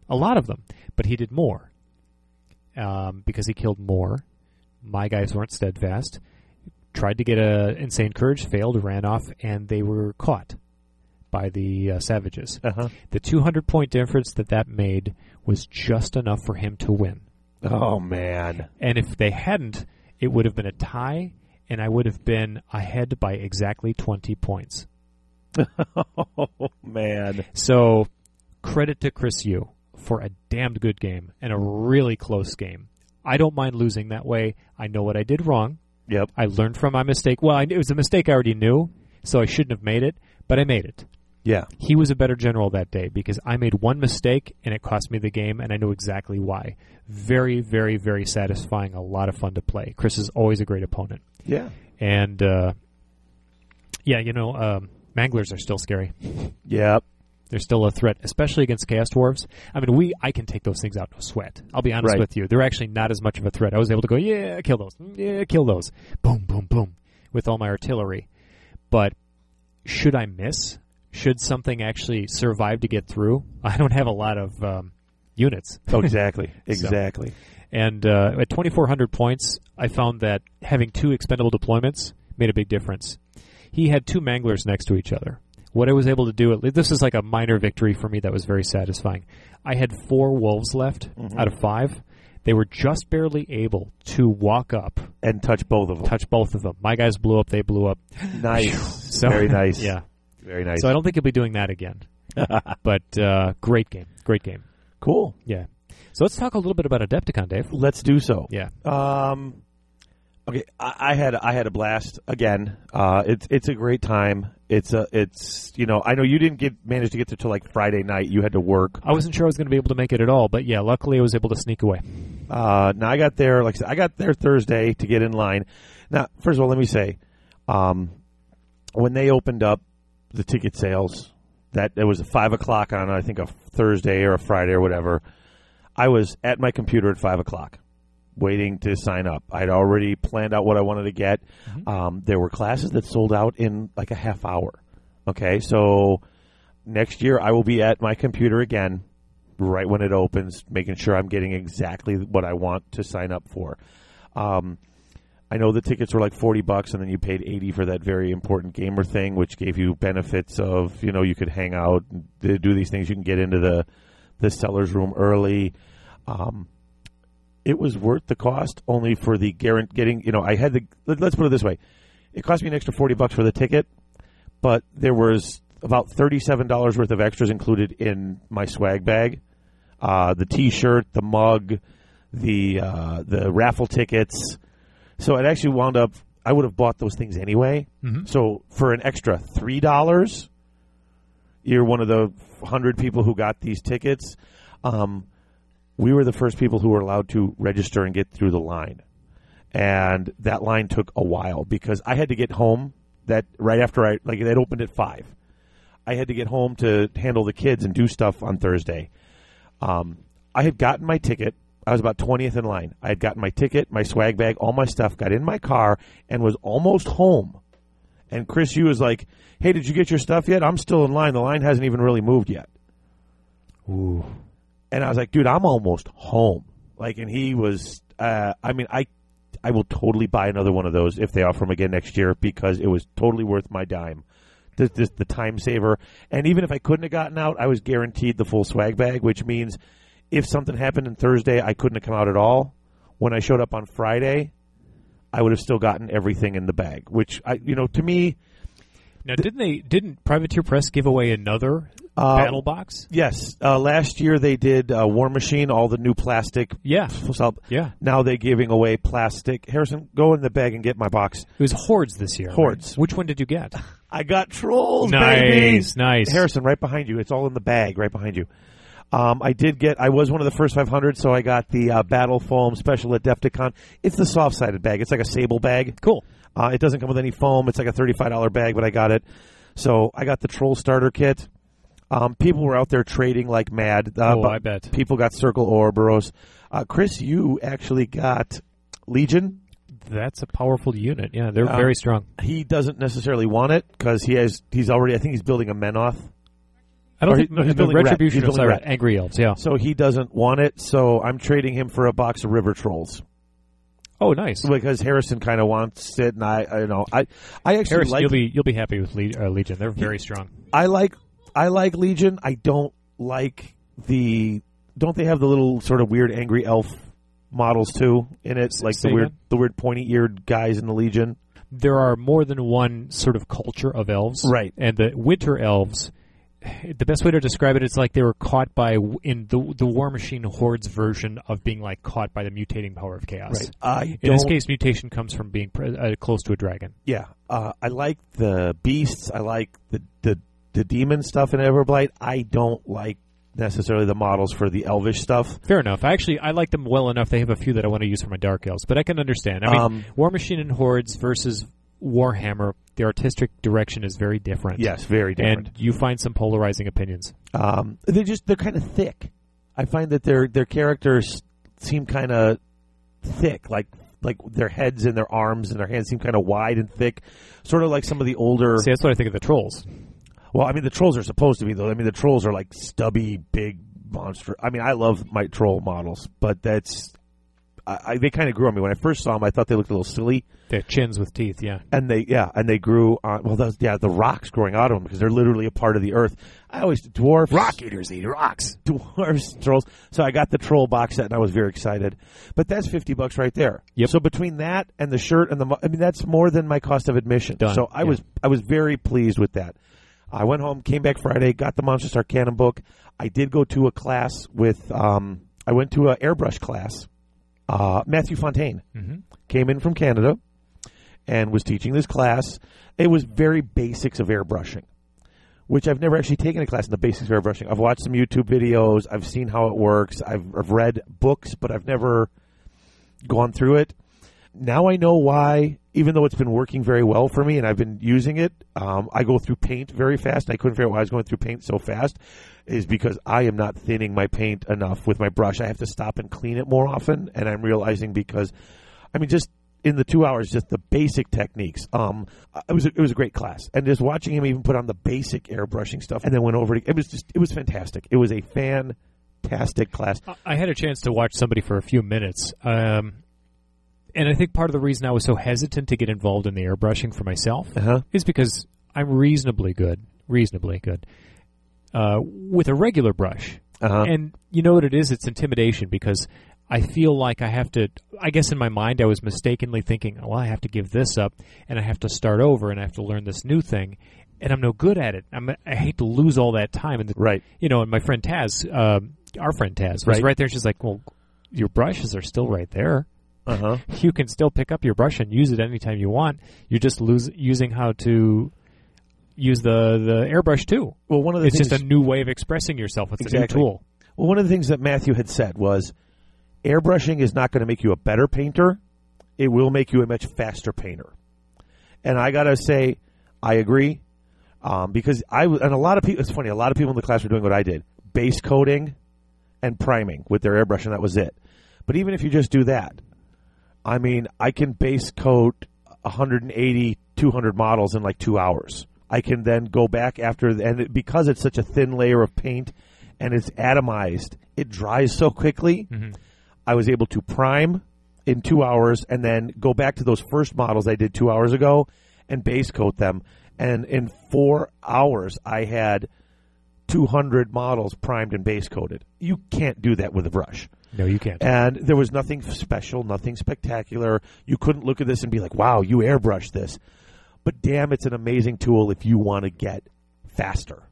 And that's one of the things that I was doing. It was a great class. Andrew and Brosko were in the class with me. So we were just sitting around having a good time. Undeniably good painters. So yeah, if they're going to be picking up something from that, I'm Yeah, I was there. I was not at the class, but I saw that they had a setup for the airbrushes, and I was talking with Taz, and I was very interested in what the guy had to say. My mind turned around a little bit watching him work with it. And I said, you know what?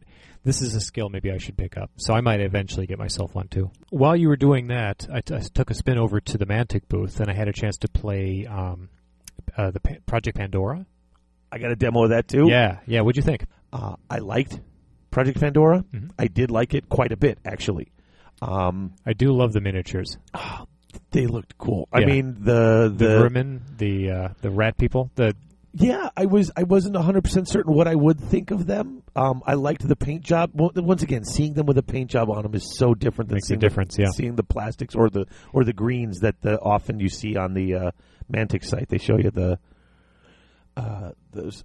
I did like the vermin models. The corporation looks great too. The corporation looks really cool, and those could totally be some really cool IG if you were going to cross over models. They make perfect Imperial Guard. Yeah, I mean, that's, if you're into that sort of thing, I don't know. Not everybody. I don't think that it's not. 40K is not very popular, so I can't imagine that people would want to do that. Or I mean, if you choose to use Mantic models in your, not everybody does that. Who would do that? I've got 320 of them in my VC army. Contingent of abyssal dwarves.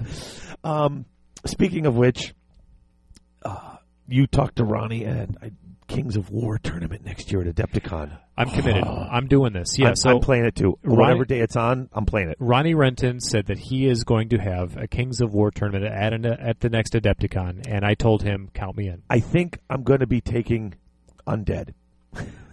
You think? I think I'm taking abyssal dwarves. Well, I mean, I would take dwarves possibly, but obviously you have to have a certain percent. Now I know Ronnie was talking you have to have a certain percentage of them be the Mantic models. He wants what he mentioned at the time was 50% at least need to be Mantic models. And I don't have 50% in a dwarf army. I definitely have 50 because I even have the skeletons and the Revenant skeletons, so I could use the Revenant, which is sort of like Graveguard. Right. I have a bunch of those. I'd have to get them painted up for next year, but I have those. Obviously, I've got 200 zombies. I have 100 ghouls. But I think it's cool that he's not insisting on it being full, which makes sense because they still haven't put out mummies or werewolves for my army for Kings of War. So I have Reaper, mummies, and werewolves. What are the base sizes for the werewolves? Are they 20, 25, or 40? The ones I have, I think, are 40s. Harrison, could you grab one of my werewolves from over there? So, I mean, skin wolves can work. Yeah, they could, actually. Cool. In fact, they were listed. You can only buy them in 3 or 6s, and those are usually the 40 mil bases. You can only buy them as 3 or 6, and the ones I have are the Reapers. I got them on a trade. Cool. And then the Reaper mummies are really simple. I got about 18 of them, so I can get a unit of 20. But I'm really excited. I can't wait to get going. I'm so excited. Although there's a part of me that wants to go ahead and just do a Twilightkin army, but I don't know. I think I have to do the Abyssal Dwarves. I got to say, I like those Twilight. I mean... Oh, yeah. Okay, my biggest beef with Mantic is they have all these cool rules for all these cool armies, and I wish they could put out models faster. And, I mean, they can't. I mean, there's only so fast you could put out models. And there's only so many of them, yeah. Yeah. And they're doing a lot at once. Yeah, that's the thing. They've got so many irons in the fire, and it's great. They're a growing company. Yeah. I mean, they're hiring now. I just saw they sent out the emails that they're hiring. Yep. And good for them. If you happen to be in Nottingham and you're looking for a job, yeah, they're a fantastic company, and they're growing, and they're constantly putting out these. I mean, they've got 2 great games with 2 great game systems. I like the Warpath system. And who knows, Dave, what's coming up with them? Though, they're constantly putting out more. Ronnie's always giving you the nudge, nudge, wink, wink. Something's coming. Something new's coming. Something could be. Who knows? But that's my only beef is they've got this cool Twilightkin army with all this stuff listed, and the models they put out so far, I really like their crossbow elves, the spear elves that they've got for the Twilightkin. Yeah, look great, and I'd like to see what they're going to do for the other models. But right now, I have to proxy out my other stuff. I mean, because they don't have them. Yeah, and that's okay for the time being. But I imagine that they're going to be working hard to get some more guys out. They are. Yeah, and I mean, it's not a real criticism to say, hey, I mean, they've put out. I mean, let's face it. Necron's second wave just came out. We talked about it in the beginning of the show because GW put out a book that they didn't have all the models for. Warriors of Chaos may be getting a new book, and there are still models 2 years, 3 years later that they don't make for that army list. Like their war chariot, yeah. They have the War Shrine, yeah. Shrine. Which I know the whole thing is it's a hobby. You can build your own, but whatever. I'm not a guy who likes to do a ton of conversions. I kind of like to build models and paint them. Mm-hmm. So my critique of Mantic is they're giving me so much great stuff and I want more. So if that's the worst I can say about them, that's pretty good. Yeah, if your biggest complaint is keep it coming but faster, then that's not really that bad. Yeah. So what else did you do in the? Well, Ronnie told me that their new book, their new Kings of War hardcover. I don't remember how many pages, but somewhere in the neighborhood of like 150 pages for the new Kings of War rules, going to be out this June. Yeah, and it's still not up for pre-order because I'm pissed because I want to order it. I want that book. I guess membership has its privileges. I was able to... Wait, am I turning green? You might be. Yeah, because I know what you're about to say, and I am so irritated. I was able to commandeer copy number 1 of the new Kings of War book. Not even that you got copy number 1? Oh, and it's going to be signed. Not even that it's going to be signed. I almost yelled at you just for like, dude... It's not like they gave it to you. You bought it. I'm just thinking, you should have bought 2. You knew I would want one. You should have. I need one for Dave. I'll pay for it. You knew I would have paid you for it. I was like, oh, now I got to wait. You're getting yours shipped. It's already going to be there, and I got to wait with all the schlubs. Well, I'm sure we could work something out. I need a book. I can't wait. And I can't wait. I mean, are they updating anything, or is it just going to be more complete with more pictures? It sounds like there's going to be something of a way of an update. It sounds like they're just tweaking the rules so that they are more fleshed out. They're play tested to death so that they're going to work right. It sounds like nothing is broken. Everything is, what you're supposed to do with a game, which is, okay, we got a good game. Now how can we tighten it? And it sounds like they tightened it. There's a ton of fluff. The biggest critique, remember when you and I did Garage Gamer, the biggest critique was, this needs a story, and they have it. So, because they canceled the Mantic Journal, which was full of fluff, right? And now they're going to put it in the book. I remember reading through those, thinking, why weren't these in the books? Well, they're in the books now, so everything is explained. The world is very much alive. See, that I'm going to like. Now I know Andrew Niekamp had said maybe he would join, but he said he did. Can I play it in an hour or so? I don't just want to play Warhammer Light. I never felt like it was Warhammer Light. When you read the rules and when you look at the game, it looks like Warhammer Light. Like Warhammer Light until you start playing. It doesn't play the same. No. It just doesn't, and it's fun and it's different enough. It's a clever game. It's a clever game. It's simple. It's a little more beer and pretzels because you're not worrying about taking models off left and right. You know what though? I compared to Warhammer, with Warhammer you almost have to study it like you're a lawyer and look for loopholes and look for rules clarifications and look for volume upon volume of, okay, what rule did I forget that I can start applying here? Kings of War does not yet have that. No, it doesn't have 118 pages. It has 18 pages. It also allows for more in-depth maneuvers. The movement phase makes a much bigger difference. Well, and they have the 7th edition sort of double movement charge as opposed to the random charge. So if you're into that, if you are a person who doesn't like 8th Ed, if you're really into 7th Ed still, Kings of War might be something you would be a little more into. I think that Kings of War marries both 7th and 8th in a way that a lot of players wish they still had, yeah. Which is part of the reason I'm so satisfied with it. Next year for Adepticon, my big plan is to play several different things. I am definitely playing Kings of War. Depending on what day it is, I'll probably do a How You Use It because it's only a half day of Warhammer. Yeah. And I'm definitely going to try to sign up for something from Malifaux next year. Get a variety. Yeah. I love Warhammer, but 3 solid days of just playing game after game after game of Warhammer, I was so exhausted. One other thing I managed to do, and I eventually want you to talk about your games a little bit, but the other thing I was able to do is I was able to meet, and it was a real pleasure for me, was to meet Tom Anders, who is the author of the current Rulebook 6 for Blood Bowl. And he's representing his own company, which is called Impact Miniatures. So I bought a whole bunch of Blood Bowl dice. I didn't know Tom ran Impact Miniatures. I mean, I knew who he was. I knew he wrote the game. Yeah, he's the president. Because Impact's got some cool stuff. One of the coolest things they sell right now that I picked up, besides their dice, which I really like, which are perfect for Blood Bowl. They also, what a surprise. Yeah, no good. They have teams, and they also sell mats that are great. So I bought an extra mat. I have 2 boards. I have one from 2nd edition, which is the Styrofoam, the Astro Granite. And then I have the 3rd edition cardboard. That's a base paint color now. Astro Granite. That's Astro right. Granite is one of the new colors from GW. I love it. But I bought a third. I bought a matte, which is just like roll up, and it's perfect. It's a great nice. level board. Yeah. Yeah, I'm going to, in fact, you got that from Impact? I'm going Yeah. to have to go online and order one. Sure. Because I've got the cardboardy one, which is nice and it unfolds, but it never lays perfectly flat. Yeah. And quite frankly, every time I fold it up and unfold it, it's always it's thick gauge cardboard, but it's that paper paint cover, and it's always kind of crackling, and it's getting old. Well, the nice I thing bought about it this used. is you can roll it up and throw it in a bag, throw it in your pocket. I mean, it's Exactly. just boom, it's done. It's like It's a portable. good sized pocket, but yeah, big pockets. Big pockets. All right, Mr. Moneybags, big pockets. All right, you know what? We're coming up. We got to take another Let's break. take a We're little hitting break. break time. We're promising ourselves to keep them regular. So Okay, well, guys, when we come back, maybe, Dave, you can talk about your games. yeah, absolutely. Cool. All right, so I guess we'll use this old army book as a hill, and we'll use this soda can as the Dark Tower of Darkness, okay? Take your gaming to the next level with Weird Worlds Terrain. Our products are handcrafted and cast in lightweight, durable plastic resin that's sure to stand up to the rigors of battle. We're adding new products all the time, so if you're tired of the same boring hills and forests on your table, make Weird Worlds Terrain your destination for tabletop wargaming terrain. WeirdWorldsTerrain.com. What's your world?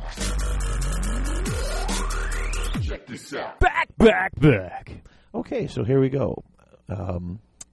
See, I'm avoiding saying it because I just mentioned how it's weird that we keep saying it. So, Hello and welcome back to Garage Hammer. yes, Hi. thanks for coming back. It's time for... Dude, I don't even know what... Just forget it. Okay, we're back. Hi. We're people on microphones. How do you do? Yeah, so back to Adepticon. So on Saturday, you played Friday, I got a pickup game in against Reliant. against Reliant. Mhm. He came up and said, hey, do you want to play? He was looking for a pickup game, and I was like, hell, I'll play. Wasn't planning on it, but he said he wanted to play, so I ran upstairs and grabbed my army. Yeah, this is, I should mention right now, I apologize, because he and I wanted to play a pickup game. We were supposed to do it on Thursday, and I couldn't even make it. Right, and then I wasn't think he sure- was hoping to play you on Friday, but your stuff was still all in the car. It was You in had the literally car. just got, you came straight from work. You were in your work clothes. Full-on hobby fail. All I wanted to do was chill out. My brain was addled from work, so I said no thank you, and I know that sucks, but I'm hoping that he'll be willing to play a pickup game with me at Bits instead. And it was kind of cool because since you weren't feeling up to it, I just kind of stepped up and said, hell, I'll play. And I appreciate it. And I hope he's not pissed. No, he wasn't. At least not at first, I suppose. Well, I suppose he can generate some irritation. Yes. We can all generate irritation. So we played 2,200. He said, what do you want to play? I said, look, I only brought my 2,200 point list for the championship because that's what I brought. So he played his Skaven championship list against my VC champion list. He was using his beautiful skull-marked point hammer dice, and I was using all of my fancy pants marked on the 6 dice.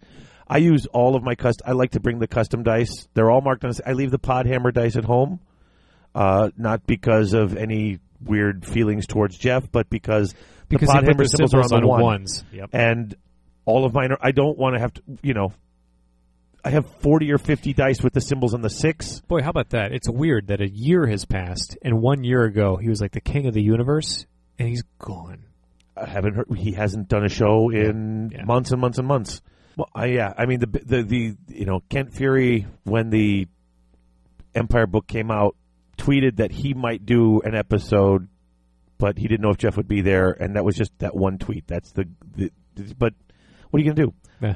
So I kind of wish they would have at least said, "Hey, Said we're goodbye. signing off." Yeah, That would have been You nice. But so we were playing. I had my list, and my basic list was I had a Master Necromancer with a 4-up ward and the Black Periapt, so I can carry the 2 dice from the Dispel or from the Dispel phase or the Magic phase, and from the Magic phase to the Dispel phase. Okay. And he was Lore Vampires. I had a Vampire BSB. He was level 1. He had the Armor of Destiny. And then he had the Aura of Dark Majesty, so with -1 leadership, and he caused terror. So even against fear-causing armies like ogres, which there was tons and tons of ogres there, Ogres and demons. They were still taking fear tests against this unit. So, Which is actually pretty bad because ogres don't have a very good leadership. right, and it was a -1 to leadership because that's what he had. And I had a level 1 fighty vampire. He basically had the heavy armor. Each of my vampires had the extra hand weapon. They didn't have magical weapons, but they had the extra hand weapon. Okay. So they were each getting 5 attacks. He had a 5-up ward. He had Red Fury. And he was also Lore of Vampires. Mm-hmm. So I had a level 4 and 2 level 1s. I had a unit of 5 direwolves, a unit of 35 crypt ghouls, a unit of 20 skeletons, 2 units of 23 zombies, 5 hex wraiths, 1 spirit host, 9 crypt horrors, and the Mortis engine with the tome. That was my army. Okay. It was kind of funny. I start moving my army forward. He's moving his forward. He's got lots of shooting. I managed to he either would miss the Mortis engine or I was able to save it with the regen save when he was shooting at it. He did have a couple of misfires that didn't blow up, but it wasn't allowed to shoot, not shoot next turn, things like that. What was great was his first 4 times that he casts magic. He had a plague furnace with some plague monks. He had a couple of units of slaves, a unit of regular clan rats. He had 1 warp lightning cannon. I don't remember if he had a catapult or not in this army. He had 1 gray seer, and then he had the plague monk on the obviously on the plague furnace. And then he's running this, and he gets up to roll his magic phase. And Irresistible Force, the first 4 spells, he Irresistible Force 4 times in the first 2 turns. Oh my God. Okay. So I'll save these with the Black Prairie Apt because I have no dispels to cast. His magic phase went pretty darn well for him, but I was able to regrow a lot. Mm-hmm. He was actually kind of hurting himself a little bit, blowing up stuff around him. Well, there are only so many wounds that those things can take. Exactly. I mean, a lot of it he was casting was just losing dice, or they lived, mm-hmm. but there was lots of miscasts, so it was getting to be silly at some point. Basically, long story short, we were pushing it forward. We're fighting here, we're fighting there. Some really good battles going on. He's fighting. It's turn 5. I charge my Mortis engine into his units of rats. I'm chopping them up, but they're hitting it. They're hitting it here. They're hitting it there. They're punching it. Combat res. Oh, it popped. Turn 5. 17-inch range. Strength 5 hits. 2d6. Problem is, he had pulled his plague monk did eventually blow himself up with the miscasts. So okay. The plague monk's on. The Grey Seer left his unit because the units were getting into combat and he didn't want to get attacked. Oh my God, that's a unit of 1. 2d6, strength 5 hits. Boom. Bye-bye Grey Seer. Dead. Any unit that was getting whittled down, 2d6, strength 5 hits, that's a lot of hits. And you're getting down to quarters, causing panic checks. I've got units of 50, big as his, but his were slowly whittling down and not being replaced. Mm-hmm. Mine were. And the long story short, at the end of turn 5, I wound up winning that game against him. It was a lot of bizarre dice rolling, though. I mean, there was 7 or 8 miscasts in that game between the two of us. Not, Irresistible Forces. It was crazy. It was really crazy. But the Mortis engine, man, blowing up on turn 5, made its points back, killed a Grey Seer. That's more points than the Mortis engine costs. So, boom, worked really well. Fun game. Well done. That was the only game I won that weekend. Not including the team tournament with Grant. We did well, but gaming one-on-one, that was the only game I won, which I continued to point out to him. Well, do you want to go from game to game, or do you just want to talk about highlights about what worked and what didn't? We can go quick. Okay. Actually, we can go quick because I lost every game, so let's go through the highlights. Do you remember the 4 races you played against? Yes. I played... And their names, if you can remember them. Okay, game 1 I played against Mike Maddox, who was playing Dark Elves, and it was, I don't want to say the tip, it was the double Hydra list with the general had the I don't know what you call it. What do you call the armor that gives you more attacks and gets better as it kills people? That's not It's in the Dark Elf book. I don't remember what it's called, but it starts off at like a 5+, but for every wound you cause, it becomes a 3+, then a 2+, then a 1+. Yeah. So it's basically getting something cheap that gets better, and since they're likely to go first, it's a and very he had the good reverse, advantage. He had the reverse ward, Pendant of the Caliph. Pendant of Caliph on it. I mean, it was that list. I found out later that he apparently won the Chicago area Ard Boys last year. Okay. And he plays Dark Elves, and he's brutal with them. I guess he was a little sad that I had found out that he had won that, like, for some, I don't know why. Like, I found out he was a really good player. All I knew was he was a really good player. I've been playing Dark Elves for years. I mean, that's all you played against me for years. I know what they do. I know how to play against them. He's just a damn good player. Sure. I did have some bad trouble. He did, on turn 2, started turn 2, I Irresistible Forced, and my level 4 became a level 1. Yeah. So I had 3 level 1 wizards, all with Invocation of Nehek. That's all I had. And so I going up against the Dark Elves, it's a horrible combination. It was brutal. It went to turn 4 or 5. Turn 4 once again, Mortis Engine blowed up. Turn 4, Toughness 3, Squishy Elves, did a hell of a lot of damage. Yeah. As it should. But I didn't have a model left on the table. Okay. I got tabled completely. So you lost a general, it sounds like they started to crumble and just eat themselves too? Yeah. Okay. I mean, he killed off the vampires and then just went after the Necromancer, and the Necromancer didn't have a chance. And if you don't have an easy way of dealing with Hydras, they tend to do horrendous damage. Yeah. Which is likely what happened. The Crypt Ghouls were doing... here's the problem. Top of turn 2, I had my Crypt Ghouls 3x3, and he threw the Pit of Shades on them. Oh, Boom. and that catches all 9. I failed all of it. What? 9 rolls? Yep. Initiative 2 in those things? Yep. Okay. I rolled... It was the one time in the whole game I rolled high. I understand. You didn't roll top of 9 turn dice, 2, no ones. Top of turn 2, my one really tough... Actually, unit. wait a second. That would mean 3s or higher for all 9 dice. Yeah. Okay. Yeah. So, I mean, he put the pit, it went off. I think it might have even gone off Irresistible, so I couldn't even stop it. And I rolled it and took the whole unit off, and it was downhill from there. I mean, I just didn't have anything to deal with his big monsters. Even with one left with 1 wound, you could have brought them all back. Oh, yes. That was the thing. I could have brought them all back. And he did say to me afterwards, he goes, you shouldn't have kept them 3x3. As soon as you heard I was playing with Shadow, you should have lined them up 4x4 or something, so I couldn't get every last one of them with 1 hit. Good, and it was good advice. Good call. It was good advice, and he was fun to play with. He was very personable. He was very nice. He kicked my teeth in. But, when you lose that way and they're willing to talk about what they would have done differently, you can't help but take something away from you. It's like, you know what? Why didn't I redeploy them? I mean, was it just me being... Exactly. I was being stupid. It was that's funny. stupid, but I mean, being you didn't think of it. That's okay. You learn from it. It did crack me up because I was laughing because he shakes my hand. And by the way, you have a really nice haircut. The whole just jokingly going for the sportsmanship. Nice. Because he looked at, he's that good. I mean, he's really good with those Dark Elves.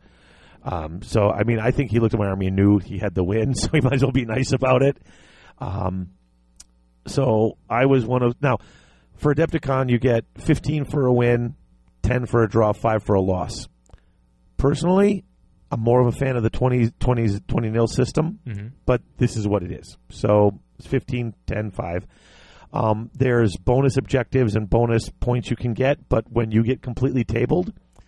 Yeah, it's kind of hard to get any of those. Right. So I was one of about 10 or 11 players who finished the first round with exactly 5 points. Because if you lose everything, you still get 5 points.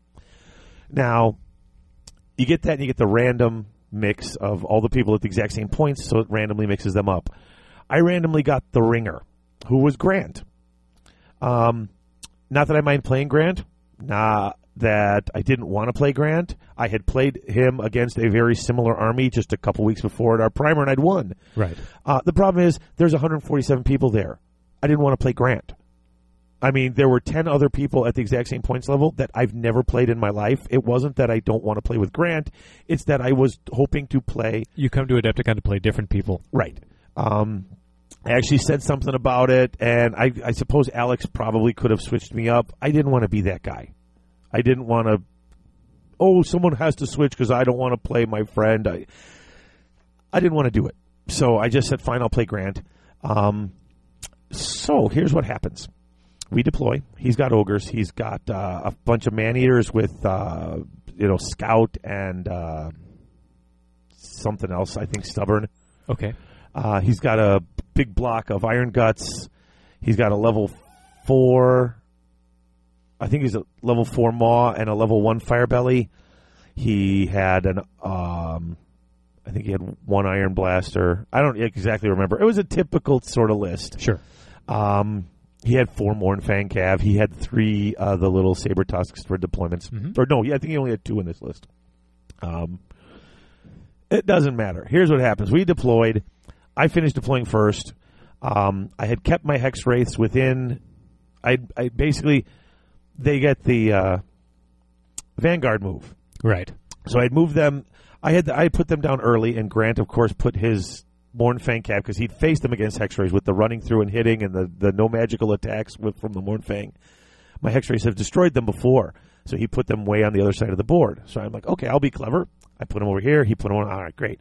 Vanguard them 12 inches. Move them just up a little bit and across, so they're within 12 inches of my general, which means they can march, and I'm going to run them right through his man-eaters, get some strength 5, no arm, no save attacks against them, and then try to go after the Mournfang. 4 dice rolls to see who gets the first turn later. Grant gets the first turn. Okay. And I'm like, okay, he's not going to attack them. They're ethereal. He doesn't have much magical attacks. Well, he had 1 unit that had his one guy, his Slaughtermaster or BSB, had magical weapon. Charges forward, top of turn 1, because they were forward enough where he could get the charge. Manages to get off the 10-inch charge he needs to run into him. He's just, I'm just going to push forward. I'm not going to try for objective points. I'm playing the ringer. He's just going to push forward and roll the dice. Right. Managed to get off the huge roll, runs into them. His one character with magical weapons, he's got the always strikes. He's got the fencer blades, right? Yep. So he's initiative hitting 10 always strikes first. wipes him out. Overruns into my unit of ghouls that have my 2 vampire characters into it. The overrun, he rolls an 11. So bottom of turn 1, my turn, he gets D3 impact hits, tons of impact hits, tons of regular hits. I roll for 30 ghouls almost attacking, back because he's got the always strikes last. Because I do 1 freaking wound. Oh God! He pops the whole unit, overruns into my general's unit, and for the overrun rolls a 10. Top of turn 2, pops the general's unit. Game over. 27 minutes. So on to round 3. Oy. Oh, it was brutal. And he was apologizing left and right. I mean, he's like, dude, people were making fun of him. Grant, you're supposed to be the damned ringer. What the hell are you doing? He didn't do anything wrong. I rolled suck dice. He couldn't roll anything but 5s and 6s. I mean, it happened. I gave him the slingshot. I thought I had him at enough of an angle where he wouldn't, if he did charge, he wouldn't get it. I screwed it up. He took advantage of it, even though he wasn't trying to. It doesn't sound like it's a screw-up. You were gambling against him rolling a 10, but he rolled it. And once that happened, it created a chain of events that you couldn't stop. Yeah, my whole army popped. It was 27 minutes. I came back, and people were laughing at me. I mean, the guys were like, I heard you got brutalized by the ringer. I was like, shut up! But it gave me enough time to go to the store or go to the seller's room. Harrison has a very brand new, nice techless clock. Cool. Do you see the guy selling the clocks? Yeah. They just basically had the paper face with the time, and they just had pictures from all the different Warhammer books, and they had that full color picture, the techless picture. I took a picture of it and showed it to Harrison, and he was like, I want that clock. And I'm like, okay, cool, I'll get it. How much is that clock? $20. What? That's like a $5 clock. And apparently it's a $15 picture, so he's got his techless clock. Well, figure it cost him from a $20 high elf book. They went snip, snip, snip, and yeah, or whatever, however they printed them out, because it was it's on a thicker gauge. It wasn't just a piece of paper. No. So I go back for round 3, and I'm playing a young gentleman who I never got his list from him. So, and I can't remember his name. He was a younger kid. He's about 15. Kind of reminded me of Harrison a little bit. Okay. He was playing ogres, and he had kind of the. It's not the net list anymore, but it was one of the earlier sort of lists. So Mournfangs. He had some Mournfang. He had an Iron Blaster. He did have a unit of 4 of the Lead Belchers. Mm-hmm. He had cool. He had the Iron Guts. He had a Stonehorn. Yep. Really nice kid. Played very fair. Modeling WYSIWYG to a fault. Like he actually, after he put down his general, said, hold on, here's my Hellheart, and had a little heart-shaped thing that he put next to it, and here's my Talisman of Protection, and put that next to it. And I'm like, dude, you don't have to show me that or model that. He's like, no, it has to be. I guess someone told him that when you have to model for WYSIWYG, that you have to model your magic items. WYSIWYG, what you see is what you get. I can understand the interpretation. Mm-hmm. That's very fair of him. And he was being really nice. And he had, he was a nice kid. Yeah. We played it. It went out to turn 5. Once again, 36 attacks with poison against his Iron Guts. He had like 5 or 6 Iron Guts left. I had all my ghouls. I did a wound. Whoa. I mean, it was brutal dice. The one nice thing was, blew up the Mortis engine on turn 5. Nice. That's enough to make an ogre No, scary. actually, no, that didn't happen. That happened in a later game. In this game, Mortis engine, he shot it, and I didn't get the save. It blew up on turn 2. Here's when it goes bad. This was the one time it blew up on turn 2 all weekend. He's got ogres. Iron Blaster is able to pick it out. The other times Iron Blaster shoot it, it's not magical, it's not flaming. I've got 5-up. I've got the 5-up regen. If I get the first one, it's a 4-up regen. I've saved plenty of times. Sure. This time I didn't, and this time it blew up on turn 2, and it was still kind of in my back lines. With all of my toughness 3 models, it was wounding on 5s. It pulsed out 14 inches, but everything he had was way tougher. So it was wounding on 6s on multiple wound models. I couldn't kill a model in this game to save my life, practically. The only thing that went well was my Spirit Host charged his Saber Tusk, or not Saber Tusk, his Stonehorn. Yeah. And obviously there's nothing magical on that. Right. I had charged it in a way where I had other units around it, so he couldn't even get to the Spirit Host to charge it with something else. So the Spirit Host could not I could not roll a wound on those 4 attacks. I rolled hits every time, could never wound it, but it couldn't wound me either. So they just sat there in the middle of the board. My ghosts were going, woo! And his Stonehorn was trying to stomp them and not confused as to why they wouldn't die. But I lost that too. He did roll for the Hellheart when I moved forward to make him use it, and he rolled a 1, so I still didn't have to suffer the effects of the Hellheart. But that was the first game he won. It was the third game. He had lost his first 2 as well, so he was really happy to get a win. He was a nice kid. I was happy to give him a win. I mean, at this point, I was so far out of the game that I was just like, playing to have fun, hoping to get sportsmanship. Yeah. So that was game 3. Game 4, I managed to get paired up against Johnny Hastings. So, what? I don't know exactly how it happened. I just knew that I was really hoping to play against Hastings. And Okay, well, cool. I had a chance to play him once, and it was terrific. Great guy. he had his Beastmen. It was a great game. That was a great game. Lots of fun. Had fun against each other. Once again, he had his general towards the front, his level 4. But he had his 2 level 1 or level 2 Beastmen keeping him back by the Shard of the Herdstone. Yeah.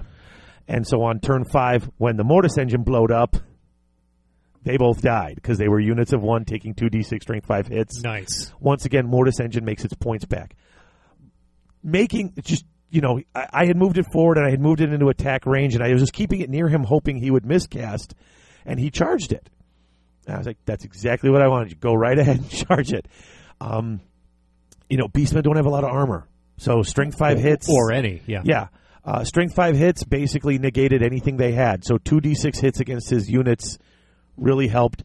And you wound him on a 3. Yeah, that was another game where he had the upper hand in the magic. He actually was able to kill off my general on turn 2. Okay.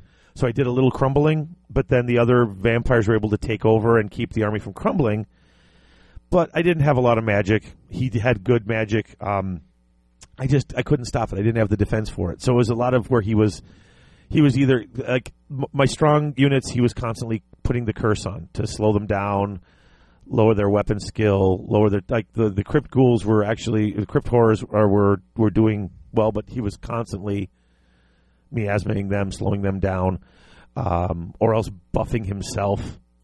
So I didn't really stand a chance. It was a fun game. It was a good game. It actually wound up being a little closer than we expected, but that was mostly because the Mortis engine blew up. I can't say enough about how fun that Mortis engine is to play with, how cool it is, and when it works. I think it's cool that you're actually getting the finesse of it. I think that it's cool that you were. It's not something that I would single out as a very good item from the book in terms of a tournament. But the fact that you took it meant that you had to maximize how to make it work. Yeah, and that's pretty cool. It was a lot of fun to play with, and it really did work really well. I had a blast with it. Cool. I wound up coming in 133rd out of 136 players. Ouch. Yeah, I sucked. I got 27 points for total. I mean, you get 20 just for playing all 4 rounds. I think there was a mistake because I know I did score some. I know I scored more than 6 objective points over those 4 games. I think there was just a small mistake. And it's not a big deal, dude. I can't. It's not like, oh, I should have been 129th. There was some small glitches. Basically, I was hoping for some good sportsmanship scores. I got decent sportsmanship. I think I got 40 out of a possible 48. That's great. Apparently, apparently I didn't hit too many favorites because I got all but 1 point on the scoring it, the yes, and the 1 through 5. I got 5s from all my players except for 1. I don't know if Grant actually, because he was the ringer, I don't know if the ringer scored the opponents. Like, at the end, you rank your 4 players in order of how much fun they were to play. Mm-hmm. And if you get ranked number 1, that's 4 points. If you get ranked number 4, that's 1 point. So you're getting points, but the higher you rank on it, the more points you get. But I don't know if Grant. I mean, I don't know if I got fully scored for that. I'm not complaining. I just don't know how it worked. Don't know. So, but I did pretty well with that.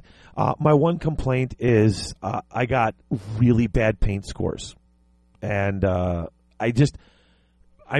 losing all day long and just sticking it out to play. I just kind of wanted to see how I would do overall, and I was kind of hoping when I read the paint scores, when I saw them on Friday, when they finally posted, it took about a week to get them posted up on the Adepticon site, so I had no idea how I had done until Friday.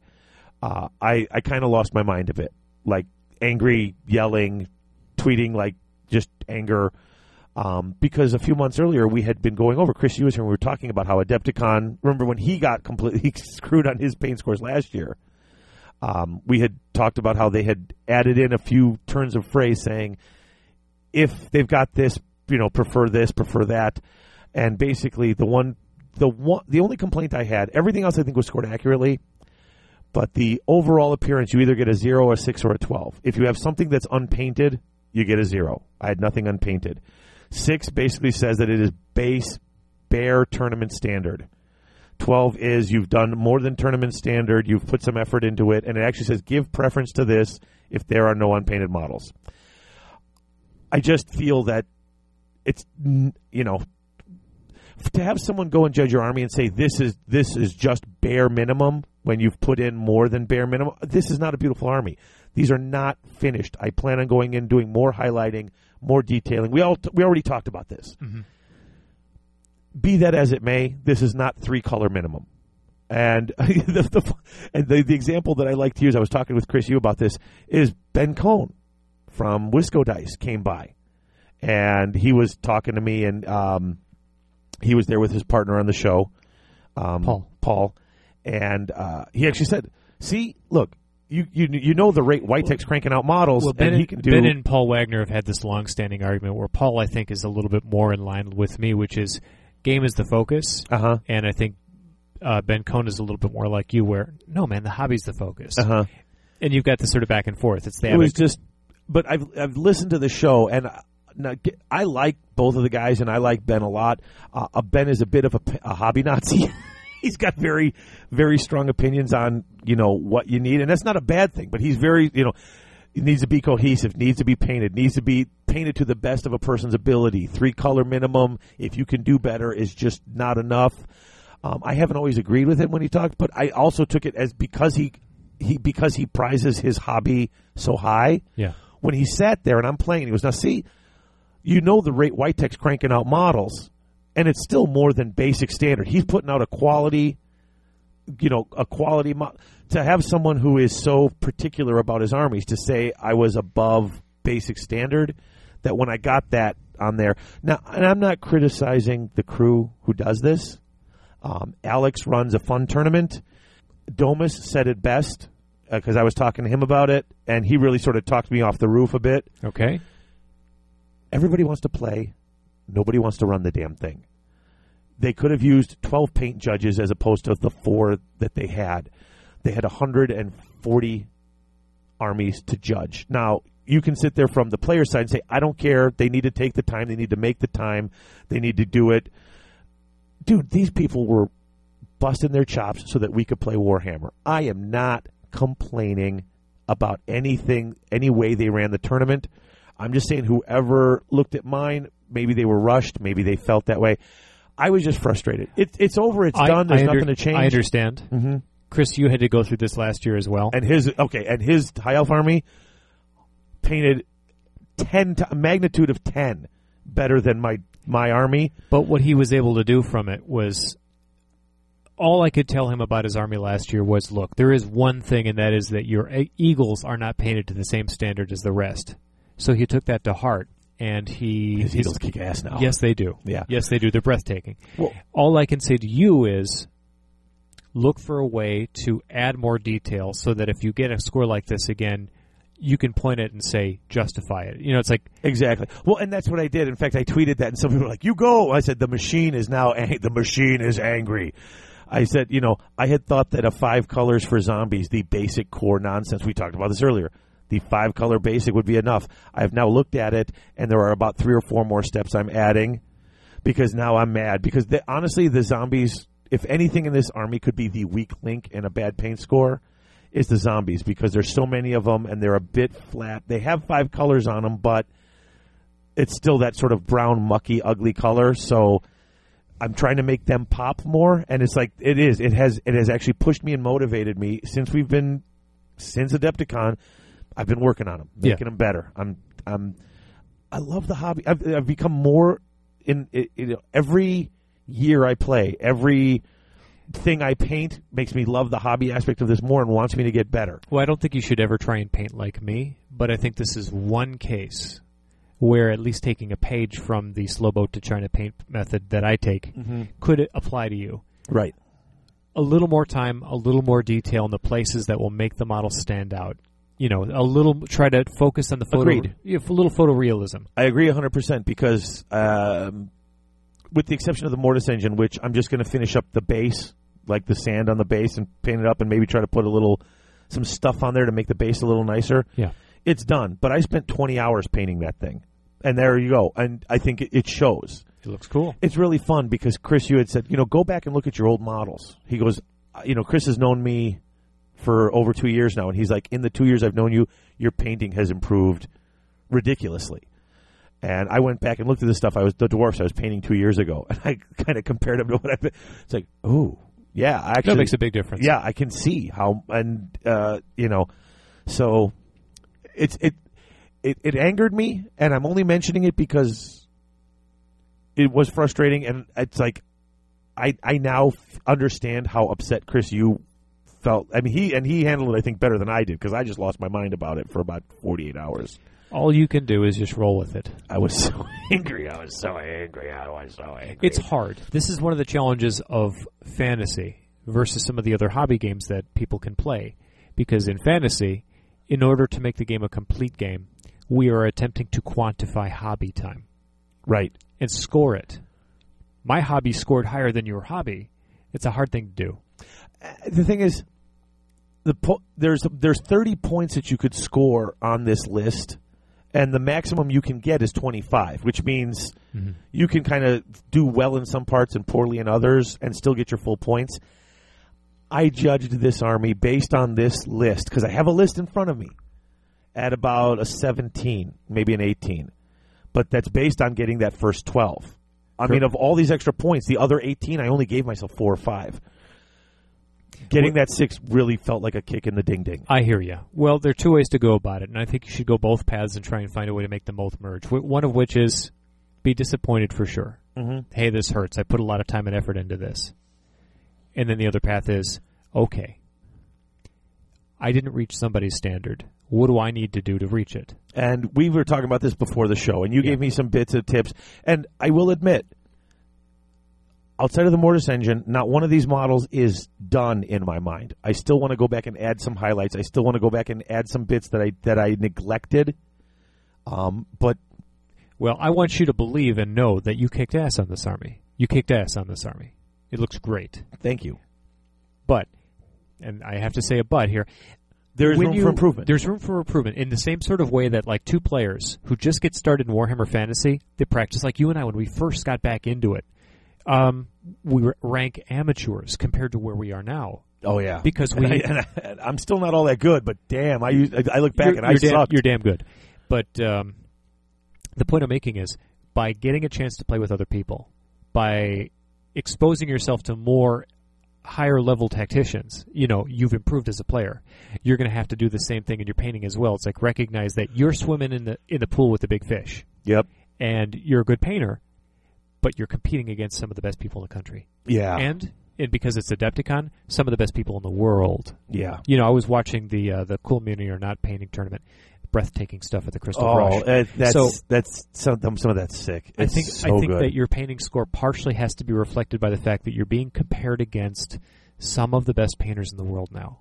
And it's going to hurt. And while I agree with that statement, I have to disagree on another level. There is nothing on this sheet that compares me to the other painters. I got you. That's what I'm saying.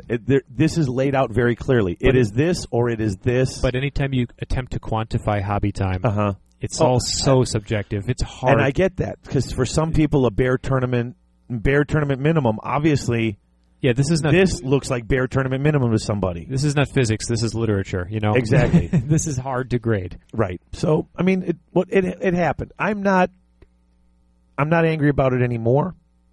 Basically, because I have to keep telling myself, dude, these people were working their butts off for free so that I could have fun and play games and screw around this weekend. Well, something that our listeners can take away from this is that don't give up on your painting. Even if you feel it's not good enough compared to some of the other people's, even if you went to Adepticon and got a low score, don't give up on it and keep going. The machine is angry. The machine is cranking it out now. The machine is kicked into overdrive. Well, just find your reserve and keep going. That's what I'm doing. Yeah. That's the plan. Quick break, and then we'll get back. I did play in the team tournament the next day. Yep. I'd like to cover that real quick, even though Grant's not here. We'll cover it real quick and then wrap up our stuff. Sounds great, guys. We'll be right back. If a game is only as good as the person who plays it, then the best games can be found at Unique Gifts and Games. Collectible and classic card games, board games, RPGs, tabletop miniatures, hobby tools, and more, all found within. And so is an amazing community of fellow gamers, as well as dedicated gaming tables, terrain, and a library of open games to try. It's also your source for Unseen Lurker, the independent tabletop wargaming magazine. Stop by for Warhammer Fantasy Mondays, 40K Tuesdays, and War Machine Wednesdays. Demos and tournaments are alive and well at UGG. Check their website at uniquegg.com for their calendar of events, or call 847-548-8270. Don't forget about the rewards program, their convenient location in downtown Grays Lake, Illinois, and their friendly staff. Unique Gifts and Games. Great gamers mean great gaming. So we're back. Hey! Hey, before we are back, and talking about Adepticon, I just wanted to mention July 14th is Invasion Kenosha. Number 4, that's right. Now, it sounds like he's going to be tailoring it down to just one day. Yeah, he had originally thought he was going to do the big 3-day hobby weekend, but it is going to be the one-day tournament. It's still going to be 1,600 points, 3 rounds. Right. Early registration is over. Yes, so it finished up on the 30th of April. The $20 registration is over. It's now the $25. Still for $25. There's a swag bag with lots of cool stuff that includes that meal, the delicious You just mentioned that Avatars of War has signed up with him again, so they're going to be that's part of the swag. Yeah, everyone's going to get a random Avatar of War model in there. I mean, it's guys. If you're anywhere near Salem, Wisconsin, and you got a day to spend, it's like from 8 to 6, and then there's going to be open gaming till 10 if you want to hang out. And don't forget that he's got that independent painting tournament as well, so you can put in like individual monsters, individual characters. I'm excited about that. That's something that I wanted to do. I saw it last year and realized I should have been a part of that. Harrison Grant, I need to find a single model and just breathe life into it if I can. Harrison Grant and I are all signed up. Already you are? Yeah. Well, I had to sign up for 2 of us, so I wanted to get in on the cheaper price. Okay. Because 40 instead of 50 is, it's something. Yeah. So it looks like I can actually be a part of it. That's going to be on the 14th. And 2 weeks after that, I have to be in a wedding, but I think I'm in. That's going to be awesome. Yeah. That's the sign up. I know there's about 15, 20 people signed up right now. The guys are still space. It's still early. I mean, it's still a month or 2 off. And it's 1,600 points. It is a fun, fluff tournament. That's what he's for $20. It's gaming, food, and swag. Yeah, and contests and raffle. Yeah. Oh yeah, dude, I got away with like a bandit last year. I'm bringing more money to the raffle this year because the guy. That one guy bought like 50, 60 tickets and he won like 5 times. I was so angry. I was like, I didn't win nothing. I got a K-Door battle box, which is perfect because that's one of the armies I play. Oh yeah! Oh yeah! Oh yeah! Oh yeah! Which is cool. Hey Kool-Aid. Hey Kool-Aid. Oh yeah. No, it's a great time. If you can go, you should go. It's Salem, Wisconsin, July 14th. $25 for a day of food, gaming, and a lot of fun. John runs a fantastic tournament. We haven't seen him in quite a while. He's been really busy. I actually talked to him. I'm like, I hope it's not. I saw him very briefly at Adepticon. He was there? I believe he was. Yeah, I saw him. Unless it was an apparition. Didn't even see him. I didn't think he was there. Unless somebody really fooled me. I fooled you. You know who I didn't see? I saw him for a second. The president? No, he was there. Was he? Yeah. I missed him too. Hey, Obama. He's like, hey, what's going on? I didn't do very well in my fantasy tournament. Played against White Tech. He beat me. No, I lost every game. That's a lie. That must have been somebody else. He lied. No, then it wasn't Obama. No. Well, whoever it was, he lied. Yeah. So who did you see? Aaron Schmidt. I saw him for a second. I saw him like twice. And then literally a crowd of people went by. And then he was gone. I'm like, oh, come on, really? So, but I saw him on our forum today, and not saw him. I read words that he typed from a different location, and they reached me by computer. It's like magic. It was magical, and so I grudged him for dork. Hi there, guys. Hey, can I play too? No way. Operation? Can I play? No way. Maybe when you're older. Okay, so anyway, I challenged him, so I grudged him, and so we're going to play first round, hopefully at Bits.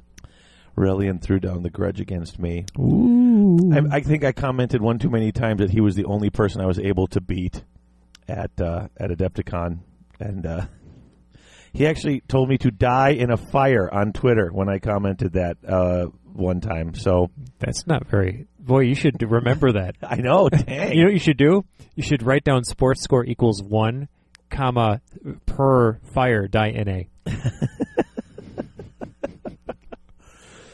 But speaking of, grudging people and seeing, I gotta say, honestly, I was kind of burnt out playing games at Adepticon. In fact, on Sunday I played in the team tournament. Tons of fun. Me and Grant breaking the maw, ogres and demons. Had a blast. Had so much fun playing. You guys won your first game? We did. We played against Domus and McClure. Yeah. It was funny because, Grant is very deliberate.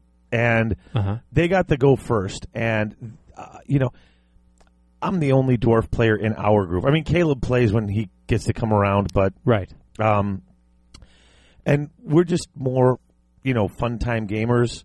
So I'll have a cannon and a grudge thrower. And I've recently started taking an organ gun to protect it, not as offense, but as defense. Correct. I'm just not used to playing against them in tournaments when you have 2 cannons, 2 grudge throwers, and an organ gun. Mm-hmm. Top of turn 1, everything into the unit of Iron Guts. Yep. Whittled it down to the banner bearer and the 2 characters. I mean, it was just like, holy crap, we're going to lose this game. Like, we lost our big unit right there. Grant was staring at the board, doing his I got to figure out what to do thing. We were sort of taking over. We were discussing it. We're playing a little bit slow. Not slow playing, but we just had never played on. We'd only had one team game before, and we weren't used to, making all the decisions, figuring things out. Grant made the smart move of breaking the unit up, leaving the standard bearer on his own, and then splitting up the 2 characters. So if they did decide to shell us anymore, they had 3 separate targets to have to go after. That makes sense to me, yeah. We moved forward. We kind of got into a way. We moved our bloodletters into a horde formation. It was hard to move them around, get them around the Mournfang. Long story short, by about turn 3, attacks are happening all over the place. We're getting hit. They don't have any magic, but they're stopping our magic very well. It's dwarves, and they have some dispel dice for the wood elf. But wood elves didn't take any magic because at hero level, it's only Athaloran. Yeah, so forget it. I'm going to move those trees. It was several units of dryads, a couple units of treekin, and some eagles. That was pretty much the wood elves half of the army. Yep. Dwarves had the 5 war machines, a unit of quarrelers, another unit of shooters. I forget, some more quarrelers, I think, and then some warriors. I mean, it was just a basic setup. All of a sudden it's like, oh my God. So we're trying to figure out what to do. Mournfang is getting, Domus is using his eagles to block us.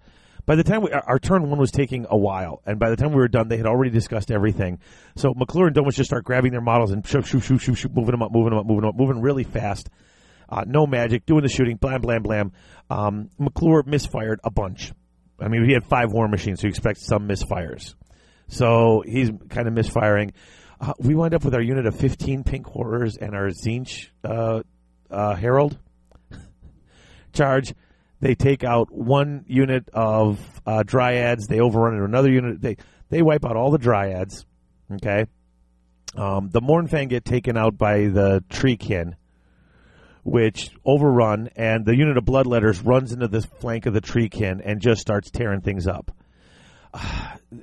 Goddamn treekin wind up getting Domus with his stupid irresistible force. Or not irresistible force, his insane courage.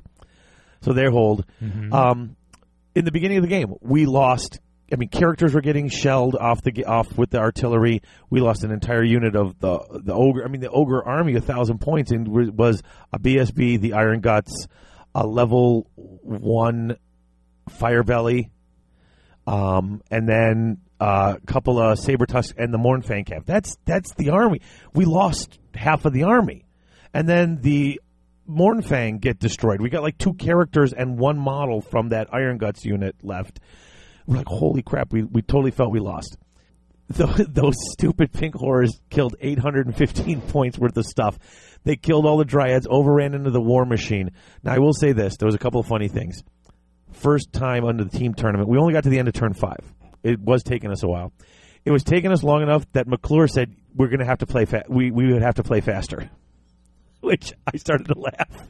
Because McClure is a very slow and deliberate player. He's known to be a slow and deliberate player, yeah. But it's team tournament. It was kind of fast and fun. They actually said, we actually gave him a game at the end. We wound up winning that one. We won by like 200-300 points. And what the swing was, at the last turn, we had all these pink horrors charging the war machine in this forest. And they said, listen, we might be able to take out they might be able to take out the Herald, or do enough damage to help crumble the demons. So they charged it in the flank with their quarrelers. And they had a character in there, a hero, and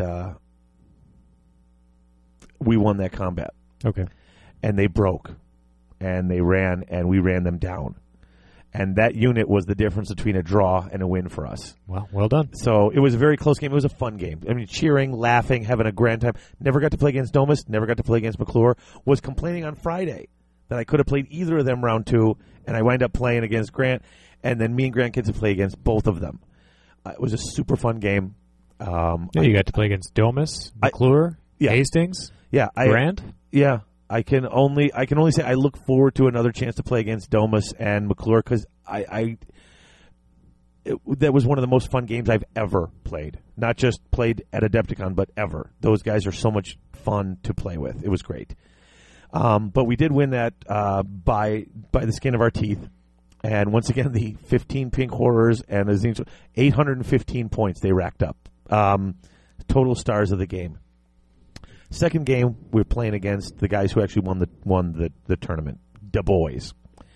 Turns out Du Bois were also playing Demons and Ogres. Mm-hmm. They're on the American ETC team. Instead of team tournament, I think for this year they should have called it Ogres and ... Yeah, it was tons of Ogres. These guys are on the American ETC team. Right. They're like... That would be the ATC? Yeah, the ATC. Or do you mean the American team for the European Team Championship? Yes. Oh, crap. Yeah. Apparently on Rankings HQ, and I don't have their list either. I can't... Like, some of this stuff has gone walkabout. Whatever. I can't find all my stuff. Don't worry about it. And I apologize for not getting their names, not remembering them, but they're like ranked like they're in like the top 10 on Rankings HQ in the United States. Okay, this was surgery. Like we're placing our stuff, they're placing their stuff, and they're quietly discussing with each other how they're going to dismantle us, and we didn't stand a chance. Bottom of turn one, we'd already knew we lost. The only thing that I didn't like about this game is that they were so surgical with those ogres, and the way that they were playing them. I'm afraid Grant learned a lot of tips, and he's already good with them damned ogres. I said, I go, stop doing this. He's going to learn too much. When we go back to our local gaming group, he's not going to be stoppable. It was a fun game. Once we had accepted the fact that we had pretty much lost it, they were very gracious, giving us tips and tactics. I mean, it was, guys who are ranked top in the country with Demons and with their respective armies. Just this is what you should do. Do this. It was a great learning experience. We had a lot of fun. They actually signed up and got on the waiting list for bits right there. Like they were talking to Grant about bits, and they were so intrigued by what they had heard. And it was so funny. Grant had to run to the bathroom. When we went to the bathroom, I was talking with them, and I said, I want to get your names and stuff because I want to mention this on our podcast because this was a great learning experience. They listen. Oh, cool. My guess is that Grant will find a place for them. I'm hoping so because it would be great to play against them. It was surgery. We were just taken apart. He did have a small unit of Bloodletters, not a huge unit. Had a lot of Demonettes and Siren Song, and what are those things that look like little weird horses? Fiends of Slaanesh. 2 units of 2 of those. Yeah, Fiends are great, and they're fast. They're moving 10. Yeah, damn, those things are brutal. Yep. It was reasonably hard hitting. Strength 4, I think it is, but in the hands of these 2 guys, when they're that fast. Yeah, you find a way to make them work right. Did he have Shadow? I honestly don't recall. Okay, I'm just curious as to... hold on one second. Well, they probably took the Demonettes for the Siren Song ability. Yeah. They actually had 2 Siren Songs, I think. But there you go. Because I think you could take it and use it once, and they had pulling units out of the way. Well, it means they either have to charge or they have to flee. And it gives you power over 2 units at a time. That's great. Well, and they declared against demons who can't flee. So, there you went. And that's perfect. I looked all over, and it's sitting in a pile right there. It was Mike Norton was one of the guys, and Brian Moyer. Okay. Mike Norton and Brian Moyer. I've been looking for these all day. They're sitting right under the table on top of a pile of stuff. I can't believe that. So I believe it. Of course, because I'm a numbskull. Hang me as a warning to ninny hammers. But yeah, no. Mike Norton and Brian Moyer. And I can't say enough about it. Surgery. That's what it was. Well, that is something nice about Warhammer, is that yes, the dice can swing it back and forth. Yes, the magic phase can swing it back and forth. But still, generally speaking, a superior player makes him or herself known. Yeah. So it sounds like these guys made it obvious from turn 1 that they knew exactly what they were doing. And positioning is one of the things that you can control fully in 8th edition. Exactly. And the movement phase is critical. Yeah, and they, like I said, they totally won it. they just had it. So round 3, and we'll wrap this up. Okay. Round 3, we're playing against the team name was Off in the Shower. Off in the shower? That's what the name of the team was. We defeated them, and I'm saying we defeated them because I will not say we beat them and then say their team name, which is what he wants me to say on the air. Gotcha. Yes. Ron McCullum was the team, and it was his friend. Honestly, I don't have their list, and so I didn't get their list. I don't have his friend's name. It was funny. Ron was playing on the table next to me, round 1, and he was just laughing and joking, having a great time. So we start talking across tables at each other, and he listened to the show. We were having so much fun, just sitting and talking, not even playing each other. And so when we did get to play each other on the last round, we were just like, yeah, because actually originally we were going to be playing against Elmer and Caleb. Mm-hmm. And something happened. Someone had played, so they switched the tables, and so we got to play against Oh, wait, what are the names of the guys who are in this team? Ron McCallum, and I can't remember his friend's name. His friend he had 2 people cancel out on him, and so his other friend had joined in, and he had to give him his army. McCallum from... where's he from? I don't know where he's from. His parents. Anyway, I think I met the guy. He was a terrific guy. Yeah, no, you met him too. He was Yeah. talking with us both. Fun guy, funny guy, had a great time playing with him. Now, he did make a mistake. He didn't realize the rules for the team tournament, and he said he wrote the list when he had been drinking. And so in his first game... Like you do. Sure. In his first game, he actually had Lord-level characters in his list, which is not legal. So he had to knock them down to level 2s and then added in some other models, but didn't have enough. So he was actually playing 100-some-odd points short of the 2,000 points. Well, it was clear he was here to have a good time and just enjoy himself. So just laughing at each other. I mean, this was a game where we're all smiles. When we rolled big, the whole table cheered and laughed. When we rolled horribly, the whole table cheered and laughed. I mean, just dancing, literally jumping up and dancing, like doing the happy dance when things were going well or poorly. This game had a really weird scenario, which at first when I read it, I thought I would hate it, and then I loved it. They had a forest in the middle of the table. Oh, that is fun. I love forests. Here's how the game goes. If you end your movement phase in the forest, you take D3 plus 1 wounds with no saves of any kind. Okay? Okay.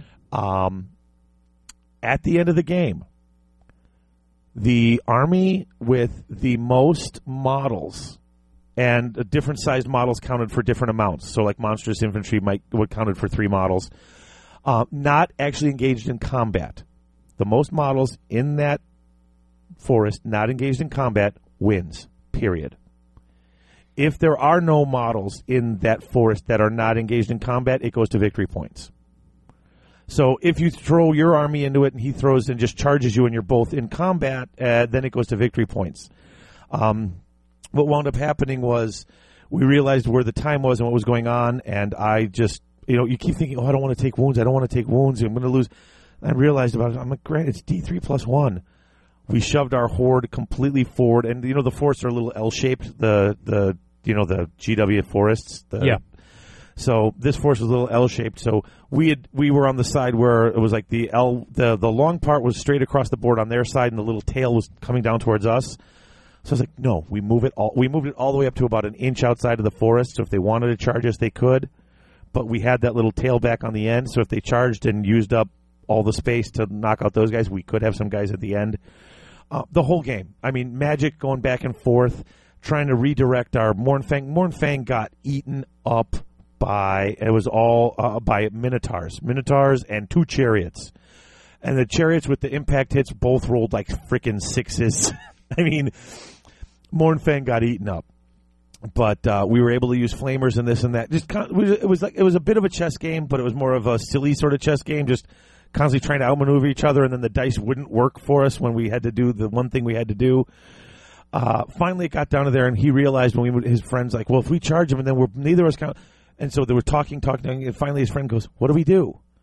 And he looks over at the clock, and he looks at us, he goes, we keep our army back, we don't engage them in the forest. We shake their hand and give them the wind. He goes, why the hell would we do that? He goes, because if we do engage them, then it goes to points, and all they got to do is direct their attacks from the bloodletters against the character in the unit. They're going to win anyway. So it just came down to that where he just laughed, and what do? We shake their hand, we give them a checkmate, and they win the game. And once again, just a super fun game. Really fun. But speaking of scenarios, lots of different types of scenarios in this particular, in Adepticon this year that I hadn't seen before. Yeah. The first one in the first game, you had an 18-inch box dead center in the board. Right. Every banner that was in that box was worth an extra battle point at the end of the game, Cool. up to a maximum of, I think, 5. Kind of forced to choke. Okay. Well, it forced you to, I mean, it forced you to a get kill in there. zone, yeah. Yeah.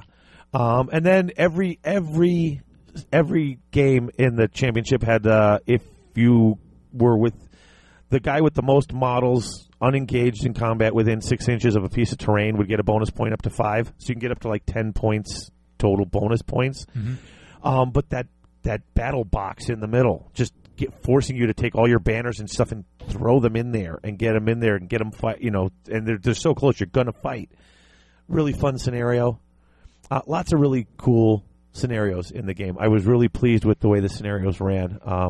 Didn't have a problem with any of them this year. Cool. But that's all my games at Adepticon, and I hope I ran through them quickly. I tried to keep it quick and just hit the highlights, but some of them were so fun you just kind of keep going on about them because it was that fun. And I defeated Off in the Shower. I have one card game I want to talk about very briefly. My friend Chris Keimig introduced it to me. I don't know the name of the company that makes the game, but it's called Sentinels of the Multiverse.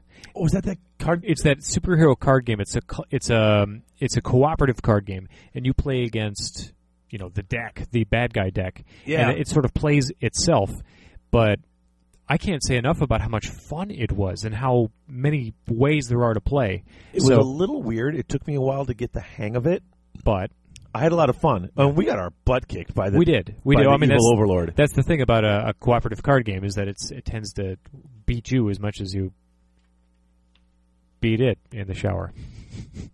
Stop.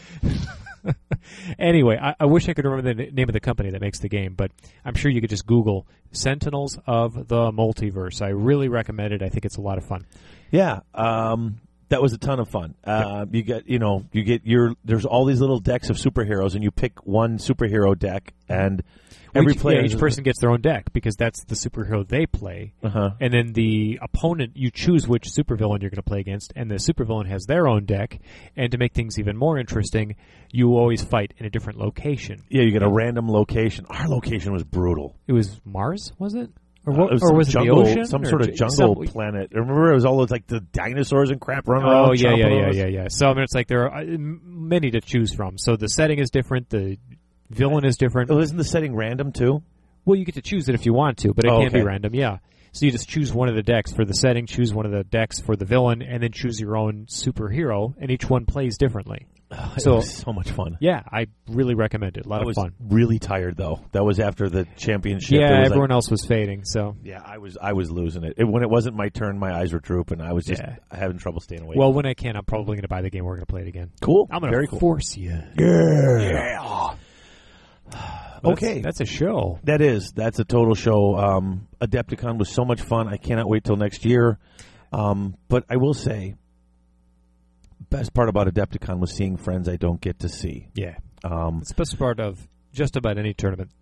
Yeah, I mean it was really funny because I remember when I was playing against Hastings, like we were starving. It was the last game of the day. We hadn't eaten. We actually called for pizza. We ordered stuffed pizza, and I said when the pizza comes and the guy's going to text me when it's here, we'll just take a break. We'll just stop playing and I'll run to the lobby and get the pizza. As I'm running down to the lobby, there's this dude that sees me and he goes, "Are you Skip Stevenson?" And I'm like, "Yes, I am."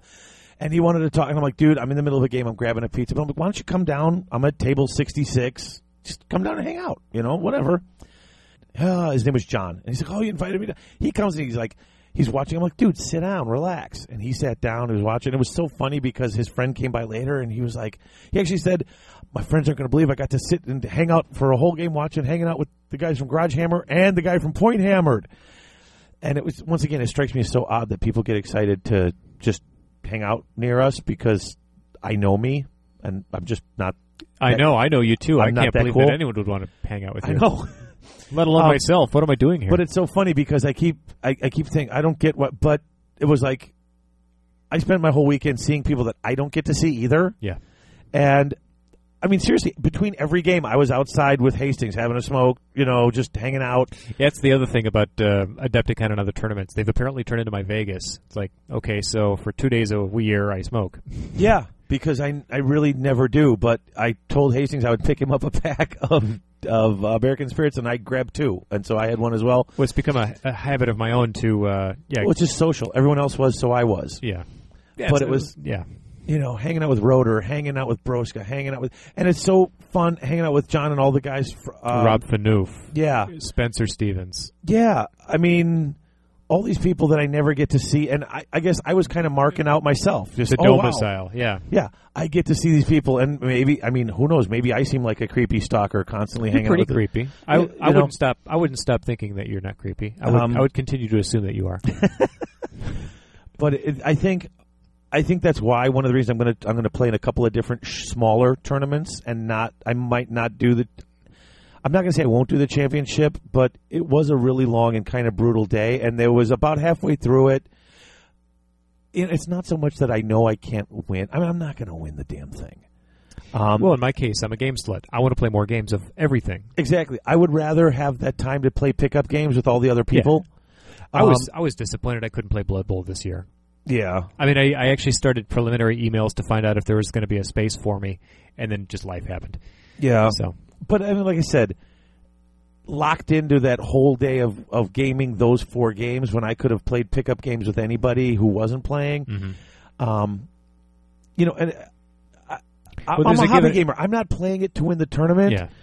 If I come in the top half, I'd have been. I mean, okay. This year, I said I would hope to place higher than I placed last year. Last year, I was 55% of the way down of the list. This year, I was 95% of the way down the list. I did really poorly. New VC, you challenged yourself. Not a big deal. I don't care that I lost. I really don't. I had a good time playing. But if I have no chance of winning pretty much any of the prizes at all, then why not just play pickup games all weekend and play as many games as I played before without all the restrictions and constrictions of everything else? I hear you. I mean, this is the second Adepticon I've been to where I didn't sign up for anything. And the only reason why is because I generally do play in the other tournaments, but for Adepticon, for myself, it's almost too big. Because I'm more of a hobby player myself. And I do want to get involved in gaming. Like next year, I know I'm going to do Kings of War. I'd still like to find time for Blood Bowl. Yeah, and I passionately love Warhammer Fantasy, and I'm going to continue playing. Oh, and I want to sign up for at least like how you use it. Yeah, I'll probably find a way. It's 1,000 points. It's 5 hours during the day, 5 or 6 hours for 3 rounds total. I mean, I'm getting in some fantasy. I'm playing in it. I can't go there and not sign up for anything. I can't justify that to my family. Look, I'm leaving for 3 days to just go hang out. At least if and I'm paying to go there and not do anything or not have anything set up. Some reason in my mind I have to be signed up for something. I have to have some reason to be there. Oh, see, my justification is I belong here. This is where I'm alive. too, but I've got it was really rough for the 3 kids that weekend, and Heather, because they had things that were scheduled, things that had to get rearranged, things they couldn't do. I've got a lot of responsibilities here in the house with my 3 little angels, and to go away for 3 full days like that was rough for everybody. For me not to be here because Daddy's always here, so. For me, I need to be signed up for something to justify it. I'll still be signed up. But Malifaux has only got like 50 players, I think, in the tournament. And I mean, I'm not making fun of it. That's a good number of players, but that's a good tourney. It's a good tourney, and it's at the size that I kind of like. Getting into these, I mean, it's great if you can sponsor a tournament that can have 150, 200 players. God bless you. I don't know that I have a part in that tournament, other than just hanging around to play to have a good time, but I can hang, like I just said, I can play around to play to have a good time in any, pickup games. I want to sign up for some of those smaller tournaments. I want to go in and play some Malifaux. I want to go in and play some Well, Kings of let's War. clarify that we're not suggesting that anyone else should do the same. I think No. that everyone should play. Everyone should play. Get Yeah. in there and play some fantasy. David, you and I maybe.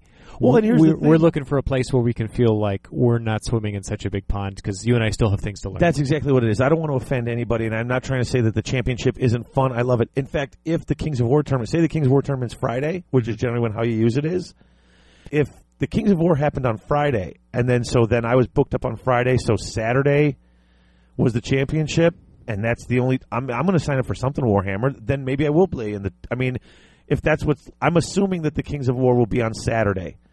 In which case, I'll have to sign up for how you use it. If it's on Friday, I'll be in the championships again next year. Who's to say? We'll find out pretty soon, I think. But Yeah. I'm going to try and get either Ronnie or Joe to give us more details on Exactly. when and how many points. I think they're still deciding on points. Yeah, so don't get me wrong. I'm not disparaging that tournament. It's just, it's really huge, and at times I feel overwhelmed, and I really do feel like a tiny, tiny fish in that pond. Give it a couple of months, though, because you also just had a very long and arduous.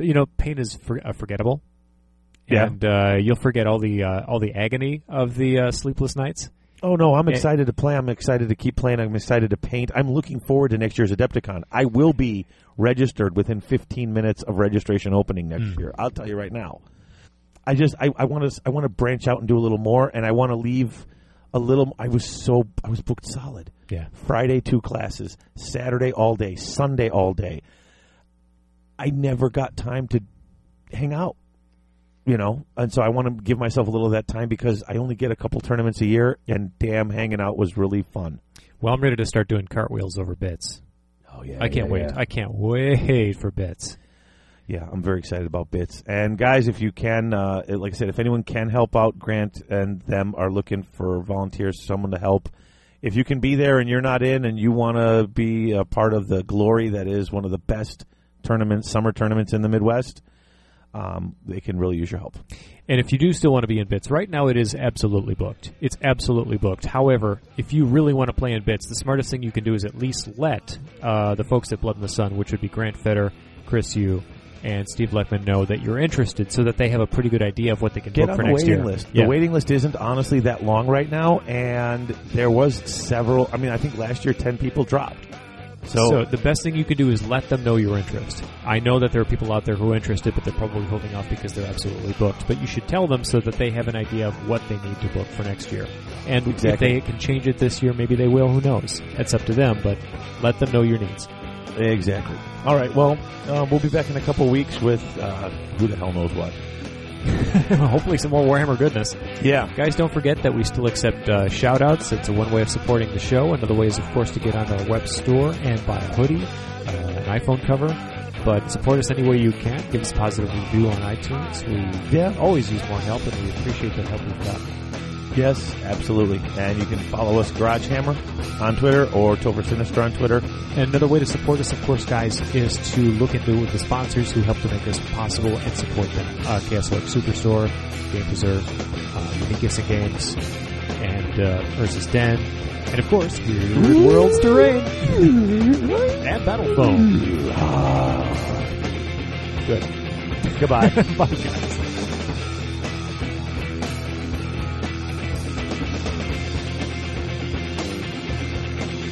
You've been listening to Garage Hammer. We hope you've enjoyed the show, and if you have, we ask that you leave us a positive review on iTunes. If you'd like to get more Garage Hammer, you can find us on Facebook at Garage Hammer Podcast. You can follow us on Twitter, both at Garage Hammer and at Topher Sinister. And, of course, we invite you to join our forums at GarageHammer.net. If you'd like to email us, you can reach us at GarageHammer@live.com. You can reach David at David@GarageHammer.net. And you can reach Christopher at Topher at GarageHammer.net.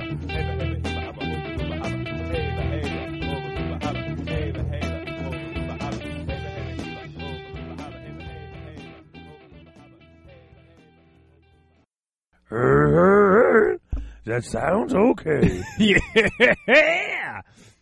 And he's gonna tell a song to you. Dave's gonna teach you a thing or two. We're having fun now.